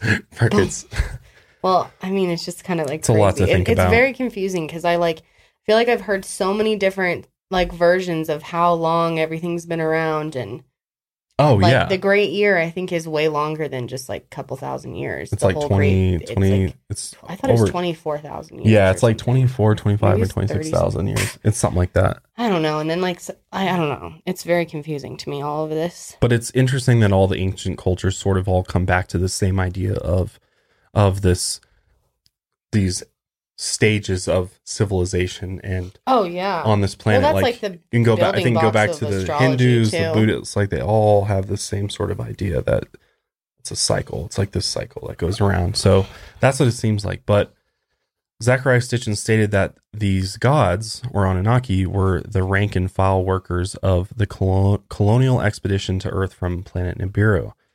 And it's a theory that has been ruled out as quite simply preposterous by academics and peer-reviewed archaeologists around the world since it was first proposed. And there are many ancient alien theorists who refuse to consider Sitchin's contributions due to his lack of empirical evidence and the fact that his is a translation of the tablets that many cuneiform experts do not agree with. So that's something to keep in mind, is a lot of people disagree with him, a lot of people, including even some other ancient astronaut theorists. Which, if you've ever watched Ancient Aliens, they've probably talked about these cuneiform tablets and these creation tales on there. But it's worth mentioning that when you start looking into this stuff, especially Zecharia Sitchin, one of the first sites that comes up is stitchiniswrong.com. Yeah. And this website claims that Zecharia Sitchin completely made up these translations to fit his narrative. Because at the end of the day, he did write a bunch of books and sold millions of copies of this story, of his version of what he is saying, how things went down. Except the fact that he believes it's like fact, like this is the real history. So crazy. But even to this day, many modern researchers believe that some of Zecharia Sitchin's work is legitimate and could be used in help in translating other tablets by creating a context for the names and stories of these ancient people. So the question of why the Anunnaki came to Earth is a topic that's highly debated. And I'm sure we'll probably get comments of people that are telling different theories. Because that's the thing is there's all sorts of interpretations. Tons of people have looked at these and come up with variations for what they believe the creation tales were. So by no means do I have all the answers with this, or, this is just some of the more popular ones I think that are out there. But yeah. It's a theory, guys. It's a theory. You can theorize any which way you want. But some of the theories include that the Anunnaki came to Earth to look for gold to mine in Africa. And there's actually is evidence of gold mining in some parts of Africa, which would support this theory. Another theory is that they created the modern human race for their own benefits, specifically to mine for gold. I'll die if that is the truth about it. You guys. So we're slaves. Basically, we're slaves. For our purpose, what is the meaning of life? We're just slaves. You were literally made to mine fucking gold. Well, we've done a shitty job. The gods are not going to reward us if that's our purpose. Oh, that's going to suck if that's the purpose. That would suck. I feel so pointless. I haven't mined any gold. Because the thing about it is like there are a decent amount of people that believe that we are genetically engineered hybrid beings of this Anunnaki race and Earth animals, essentially Earth animal DNA, which is how they created humans.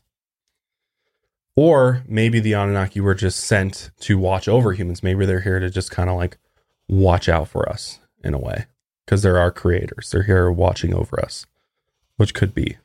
Yeah, that definitely could be. But there's actually a researcher named Michael Tellinger who claims to have found forensic evidence to support many of the unsubstantiated claims that Sitchin made in the last century. Michael Tellinger holds that there is in fact evidence of gold mining in parts of South Africa, and that some of the references in Sitchin's translation of the Sumerian text can be attributed to actual places there, with landmarks and megalithic structures that fit the narrative perfectly. The Sumerians are renowned for their sophisticated astronomy and mathematical abilities, which was allegedly passed down to them from the Anunnaki, according to Zacharias Sitchin. Which, hey, at least he's providing a solution to that question, or an answer to that question, because I think that's the biggest mystery to the Sumerians, is like, how did they know this stuff? How did they figure it out? I know. How did they create all this stuff with no help, unaided? What were they aided by? That's the biggest mystery here. Yeah. So, God, like, I think the thing that trips me out the most is their knowledge that planets were orbiting a sun.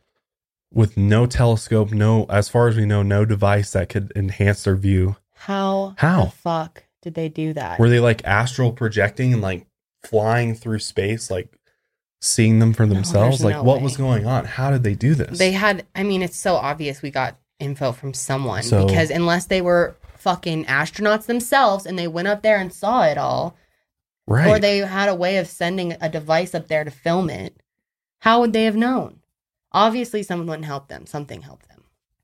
Or they were this, like, perhaps they were like a different type of species than us. Like, maybe they're just they're like this hybrid being. If in fact they are a hybrid being of the Anunnaki, maybe they have this ability to, I don't know, this ability to see more than we can see, or know more. Or maybe that all of those things were already known by the Anunnaki, and we just took the things that we knew that they gave us and put them into play and put them into use. It's just so crazy. That's like the biggest mystery, I think. Because in addition to astronomy and mathematics, the Sumerians had a deep understanding of energy fields, which is also, we also believe the Egyptians did too. Because they clearly had enough knowledge to understand. Like, it's so obvious that they understood that there is this energy field around the Earth, whether it's Earth's magnetic field, but there's a source of energy that it seems that they tapped into. Or maybe this is where they get the knowledge from. Maybe it's not gods, or maybe it's just this energy that exists around the planet, around all the planets, around the universe. It's just this energy that makes up all of us. It makes up atoms. It makes up everything. It's literally the lifeblood of the universe, this energy. And maybe it's like we as humans, through, or our consciousness is somehow, or our soul is somehow plugged into this energy field, and it feeds us these ideas. That's trippy. Because, I mean, think about it. Like, how do people even get ideas to do stuff, to build stuff? Where do those ideas come from? I don't know. Come from the ether, but that, like, what's the ether? You know, it's like, it's so mind-blowing. It's mind-blowing. It seriously is. It blows your mind thinking about it, because it's like, how did we get this stuff? Did we just literally think this up out of nothing? Like, where did it come from? It had to come from somewhere. It originated from somewhere. It had to. Yeah. And then the fact that they took this knowledge and had the ability to create the technology to construct these ziggurats and monoliths in accordance with the stars, and just like the Egyptians, they can align them with constellations. I'm just surprised at how much of a society they had going to, like how many like rules and way more advanced than you even thought. Yeah, way more. I think we all thought they were just like cavemen walking around like dub, dub, like fighting and killing each other. Yeah. That's mine. Like that's I'm saying, mine. You know, like that's how we think of it. As a kid, especially, you think about this. You're like, they're just a bunch of dummies. Like Dave the Barbarian. Yeah, exactly. You think of that, and like that. I think that's literally how they want you to think about history. It being is like just this like extremely unadvanced, just primitive society. But that's not the case. They had knowledge that we have right now, and had structures and architecture and arts, music, knowledge of the space and like the cosmos. It's like, what the hell? How did they know this shit? What the hell? What the I mean, like, it's clear that the ancient Sumerians, if the Anunnaki were real and gave them this knowledge, had a clear, deep fascination and respect for them. Yeah. Because they did praise them as gods. and they credited the Anunnaki for their advanced knowledge. But with no concrete record of how the Anunnaki arrived in Mesopotamia, it's quite possible these intelligent beings did indeed arrive from another world as described in the ancient texts, according to Zachariah Stitchin. And why did they feel the need to give us such powerful knowledge? Was it a generous gift, or is there some other motive, or is there some ulterior motive? Like, why? Yeah. And did they ever leave? Like, did the Anunnaki ever leave? We don't know. Perhaps they're still walking among us, for all we know. They totally could be. Like, what if they were? Like, what if they're fucking here right now? And like, I know you said that the other day. The whole like people always think about gray people. You know, think aliens are little gray things, and they could be just like us. And I think it would make a lot of sense. I mean, I'm sure we're similar to them if we really are half their DNA. Which I didn't get to bring this up, but Sumerians also like had this one symbol that is repeating in their tablets over and over again that looks like it's like a snake interwinding. And a lot of people think it's DNA, that they had knowledge of like DNA and if we really were created, you know, if aliens assisted in altering our DNA or something like that. You know, clearly they had they knew, I mean, they had the ability to genetically engineer things. Yeah, and they would have like awareness. It's just very interesting. It's not, I don't think it's totally ridiculous to consider that at all. But the thing about it, and the thing that's so frustrating about the Sumerians just in general is the fact that cuneiform experts are few and far between. And there are 1,000 tablets, like we said, 500,000 tablets yet to be dated and deciphered in order to draw a definitive conclusion about the nature of these creation stories and historical information. And regardless of whether or not it's true, this is obviously an extremely fascinating theory and worth exploring further. Like, you know, like if maybe Zachariah Stitchin was dead on, like he got it dead on, and it's just so like different from what our perception of history was like that it just freaks us out. So we want to, you know, make it fit the way that we look at things now, you know? So totally sucks. Maybe I should go into cuneiform study. I want to know. You should go into it. I'm just going to start trying to learn that. All right. So to play devil's advocate, because I think it's important to always have some bit of skepticism with things, let's talk about stitchingiswrong.com for a sec. Stitchingiswrong.com. And again, like anybody that goes out of their way to like make a whole website, like trying to like debunk somebody who's like clearly has some sort of something to prove here. So the guy that runs the site is named Dr. Michael Heiser, and he has a PhD in Hebrew, Bible, and ancient Semitic languages from the University of Wisconsin-Madison. So he is essentially he's a Bible expert and clearly believes that the Bible's probably fact, honestly, it seems like. Yeah. So here's I'm just going to read some of the things that he said about some of the things that Zachariah Stitchin talked about. So Nibiru. So according to Dr. Heiser, he says, unfortunately for Stitchin and his followers, the answer to each of these questions is no. But how do I know? The cuneiform record in such texts as the astronomical text known as Mul Apin, the plow star is what it's known as. He says that basically Zachariah Stitchin's translation, which includes the following information, the actual cuneiform record in which he believes this information is found doesn't exist, essentially. That there is that Nibiru is completely made up, and that Nibiru connects with the Anunnaki, as well as Nibiru cycling through our solar system every 3,600 years. So basically he's saying there's no record of this in this particular cuneiform text. Which is possible. I mean, I don't know. I can't read this shit. So maybe he's right. But he also said Mr. Stitchin is making up the Anunnaki. And he said he claims that in all of the translated Sumerian texts, there is no mention of the word Anunnaki, which is interesting. And the way that that is, where did that come from then? Right. Well, that's the thing, is we don't know. I mean, Zachariah Stitchin is the one that brought that forward, the Anunnaki. And it never says anything like that. Well, that's the thing. And supposedly there's a site where you can actually search some of the Sumerian texts that have been electronically translated, and you can search it like kind of like a library. They should all be able to be translated. But that's weird. The thing is like, how do we even know the people who are translating it know how to translate it? They probably don't. Like, it seems like it's a lot of guessing because, like, yeah, it is. Nobody should know how to do that. Like, how would they know? So, exactly. Like, oh, this guy lived in Sumeria, so he knows how. Exactly. Like, how does anyone fucking really know? Unless literally somebody can prove there's like wrong. Like, our translations of it are somewhat wrong. That's the thing, and honestly, only they would fucking know.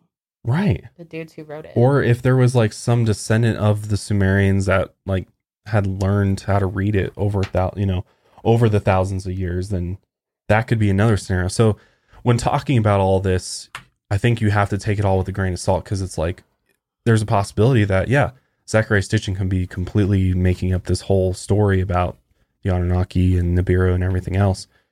But there's all, on the flip side, he could also be 100% correct. So, which is it?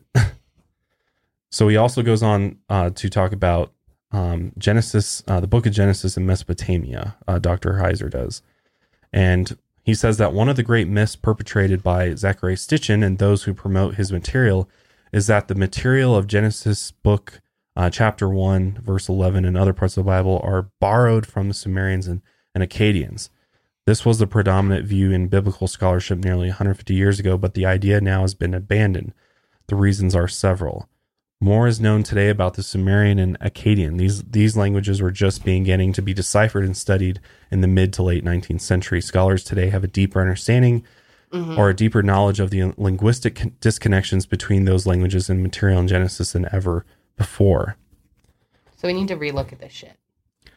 That's the thing, and we need to relook at everything. We need to relook at we need a whole everything. Another fucking look at it. Everything. All. Life as we know it needs to be reevaluated because I know. Some people think it's so set in stone and figured out. That's so funny. That's funny that people think they know what they're doing. So basically, this guy is a Bible scholar, and he goes on to say that Zachariah Stitchin basically came up with a lot of things from the Sumerian text that go against what the Bible says. So because a lot of people consider the Bible as like historical fact, which I don't believe it's necessarily historical fact. Is there historical, is there timelines and references and names and things like that line up with history? Absolutely. But I personally don't believe. I've read the Bible several times, cover to cover, actually. Damn, really? Yeah. I've read it at least twice. Yeah, at least twice in my life I have. Yeah, twice at least. The whole Bible. Wow. All the way through. When I went to Sunday school with my friends, like I would read maybe a sentence and give up. It's hard to, that's the thing. And you can get different versions that are easier to read too. That's what's interesting. Oh, do they have that? There's the King James version, which is harder to read than like the new. Is there like a Bible for dummies though? That's just like in normal words. Oh yeah. There's picture Bibles. I had a picture Bible when I was a kid. I did too. I had one that was drawn by other kids and they were like submitted. Oh. I used to love that. Yeah. So, that's the thing is like, again, there's many translations of it. So like, what did the Bible look like in its raw form? We don't know because nobody has that. Well, its raw form must have been, it's not like it was a bound little book. No, it was pieced together, obviously. Yeah, it wasn't like the Bible was it whole. Before? It was just like probably tablets, dude. Yeah. So if you go back to the story of Abraham, he had the tablets that contain the 10 Commandments from God. God wrote on tablets, stone tablets, saying, "Yo, here's the laws to the land. 1, 2, 3. Take it to your people and spread the word." Here's what you can't do. And people still follow the 10 Commandments today. Thou shalt not, thou shalt not, thou shalt not, all what is of that. Thou shalt not kill. Isn't one of them the same things as the code of Uru, Namu. We're not doing a very good job of following the commandments as a society. No, dude, everybody sucks at the commandments. Then what's the point? But the commandments were thousands of years ago. Going all the way back to like ancient Egyptian times. Yeah. Because that was about the time that like Abraham, or that was before that, I think. But that's the thing is like, seems like it all links back to something older than that. Right. All of it goes back to like a central point that we just don't know for sure what it was. But all these religions and civilizations all kind of run parallel with each other, and they all share these similarities. But these biblical scholars don't like when others come forward with new ideas and new versions of events to history, and especially religious views and gods and deities, because the Bible clearly makes it that it's a monotheistic religion. One God. There's only one God. There's not these multiple deities. There's not extraterrestrials. It's God, man. So that's why I think this guy has it out for Stitchin', is I think he's like, I'm going to make sure I squash this guy like a bug so he can't, so people know when they go searching, they're like, okay, now I can see the refuted argument. So here's a few other interesting things about the ancient Sumerians you may not know. One of the larger Sumerian cities actually may have had 80,000 residents, which doesn't seem like a lot of people in modern times, but back then, that's a lot. That's a lot of fucking people. Before population got out of hand. Yeah, got really out of hand. But major Sumerian city-states included Eridu, Ur, Nippur, Lagash, and Kish. But one of the oldest and most sprawling was Uruk, a thriving trading hub that boasted 6 miles of defensive walls and a population of between 40,000 and 80,000. At its peak around 2800 BC, it was most likely the largest city in the world at the time. Like we've been saying this entire podcast, the Sumerians believed in multiple gods and deities, and the main gods worshipped by the ancient Sumerians were Anu, the god of heaven, Enlil, the god of the air, Enki, god of knowledge, Ereshkigal, goddess of the underworld, Inanna, goddess of warfare, Namu, Ninhursag, Nana, god of the moon, and Utu, god of the sun, among others. And what's interesting is, again, look at all the ancient civilizations, they all have just different names, but essentially they could be talking about the same thing. Same thing, like the same gods. They could be, what is it? Nina? Which one's the god of the moon? Nana? That'd be like Apollo for the Greeks. Right. And the Egyptians had, they had their, the sun god. God, I'm blanking on the names, but they all have Ra. Yeah, right. Ra, exactly. It's interesting that they had like gods of these different, them, yeah, and especially of these astrological entities. And it's like in all of these texts, it seems like the sun and the moon are so profoundly important. Like in a lot of these cultures, for like we have, there's always a god of the moon or a god of the sun. Yeah, that's what I'm saying. Is always. Like there's always so much significance put in to the cosmos. And I mean, if you think about it though, like the moon and the sun are such a huge part of our daily life here. We see it every day. It's part of the how we know solar system that we do get to see. How we fucking know what day it is. Right. It gives us life. We've already talked about it like a bunch on this podcast, I guess, but how important it is. And it seems like the older cultures really understood that and like worshipped the sun and they should. We should be fucking worshiping the sun. Seriously. Honestly. Thank God we have it, or else we'd be dead. And we should be utilizing it. Yeah, we should. We should be utilizing it. Yeah, it's like disrespectful, honestly, that we have that ability. We know how to use it, and we're just fucking not. And it's not our fault, like the average person's fault. Like we clearly we can go back to the five fucking corporations, fucking five families. Yeah, talk the way again. They set it up, right? But yeah, they set it up so that we go away from this old, what they considered ancient forms of living, and instead made God money, or made God money. Made money their god. They essentially flipped it. Well, they made it so that we treat money as a god. God, like money is like our main objective as humans. But some people worship that shit, man. Oh yeah, for sure. So for many, it could be considered their god. Yeah. Mm-hmm. Money is the thing they think about when they wake up. Money is what makes the world go round, dude. Right. If that's not a god, I don't know what is. Right. And clearly, if we're looking at society from the beginning, that's not something that we should be doing. Like, no, we're missing the point here, big time. We're missing the objective here. I think we've like definitely come to the conclusion that we are for sure fucking up and doing it wrong. Like we are for sure missing the point, as you just said. Like if the gods do come back and check on us, I think in a way it's gonna be the most like humbling thing. You know, it'll really shake everyone because it's like, dude, you guys, it's like our parents coming home from work. What the hell? What the fuck are you all doing down These here? Anunnaki are going to come back and be like, what the we left you with all the tools and information to make a great society where everybody can flourish. Yeah. What the hell we did you sent guys you do? Nikola Tesla and you did nothing. And you fucking stole from him, exploited him, and then fucking kept it a secret. Then fucking censored all of that info. That's some bullshit. Oh my God. Dude. We're failing. I feel like we're failing. I feel like whatever we're doing down here on Earth is wrong. Like, we are wrong. And we're just going farther and farther away from it, I feel like. I think we're going further towards it. Like, I honestly feel more like hopeful about the future than I ever have. Seriously. No, I totally agree with you. I'm just saying, like, as a whole collective society, the way that it's been going for like the past 50, 100 years or whatever. But I feel like we're heading in a different direction now. Yes, things are changing, I think. I think it's getting better. I was thinking about it. This is so random, but I was listening to Ariana Grande's song, God is a Woman, in the bath today. And I was thinking about it. Like, if we're at the time now in 2018 where we can even say that, and like, and obviously she's talking about like sexual stuff and it's not supposed to be like a religious thing, but like, I think it's so interesting and woke. And I feel like women are truly being held to different, like, imagine 100 years from now where we're going to be if we're at where we're at now. I feel like we're headed towards the future.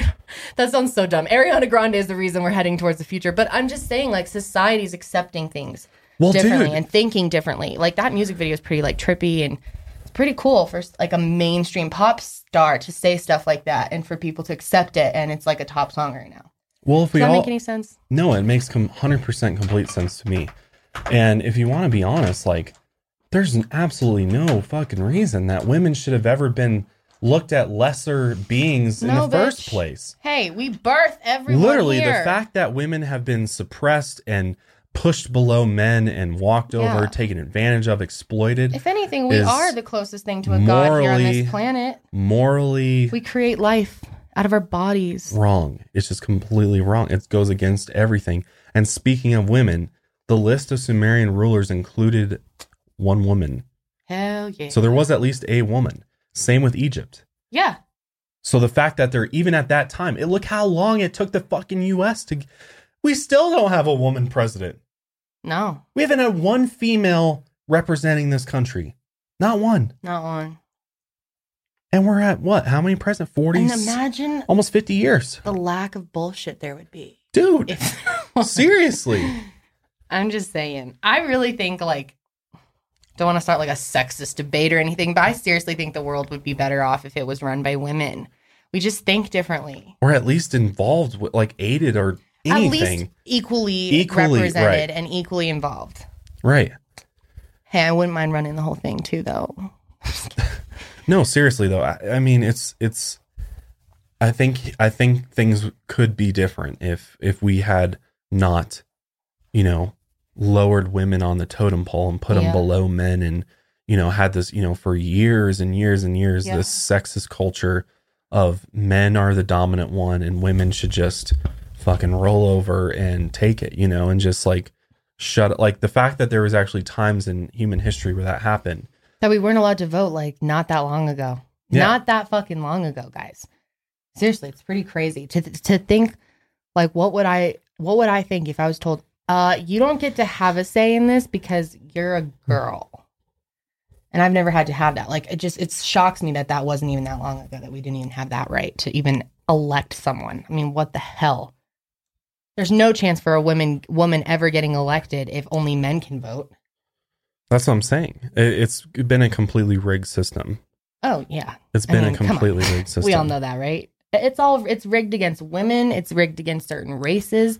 We live in a rigged ass society. This whole world is rigged. Income, wealth, education, all of that. It's not an equal and fair world for all. It's just not. It's been manipulated, and people have become greedy and selfish and self-absorbed and don't care that they're putting themselves over other human lives. It's just like, and I mean, I want to be optimistic here and say that I think that we're flipping the script, and I think we're starting to see a huge change happening. And, I think we are in fact headed into a new age of civilization and society and culture. And I think things in our lifetime, at least, should get better, at least a little bit better. Yeah. I think things are starting to, people are waking up from the illusion thanks to, people like us and others and anybody that just decides to stop just, feeding on the lies and feeding on this, this version of reality that they've created for us and realizing and, having that Truman Show moment where you're like at the fucking wall and you're like, whoa, what the fuck? I've been inside this thing. I need to bust out of here and really see what is out there. And like the Sumerians are like, it's a perfect example of like, holy fuck. Like, I imagine like our society's way of thinking if we had taken this seriously and like, if we had funneled all of our money and resources into the Sumerians, like you would think that we'd want to like fucking decipher all of these. We should have all of this deciphered. We should be striving to figure this out because this is our history. This is the history of our civilization. So it's just crazy that it's literally just almost being forgotten. So that's why it's good to talk about this stuff. But back to the Sumerians, one of the greatest sources of information on ancient Mesopotamia is the so-called king list, which is a clay tablet that documents the names of the most of the ancient rulers of Sumer, as well as the lengths of their reigns. And that's where we found the woman there as well. And some people, some say that this is just a blend of historical fact and myth because one early king is said to have lived for 43,200 years, which is like what I said earlier. I think there's a possibility that humans lived far longer than we even can imagine or think is possible. They could have lived for hundreds, even maybe thousands of years, I think. But one of the most interesting details about the Sumerian king list is the fact that the earliest list describes 8 kings who ruled over Earth for a total of 241,200 years, since the original kingship had descended from heaven all the way to the time of the Great Flood, which swept over the land, and once more the kingship was lowered from heaven after the flood. Which, to me, the way that I decipher that is that maybe there's a possibility that the Sumerian history goes back way, way, way farther than we even know.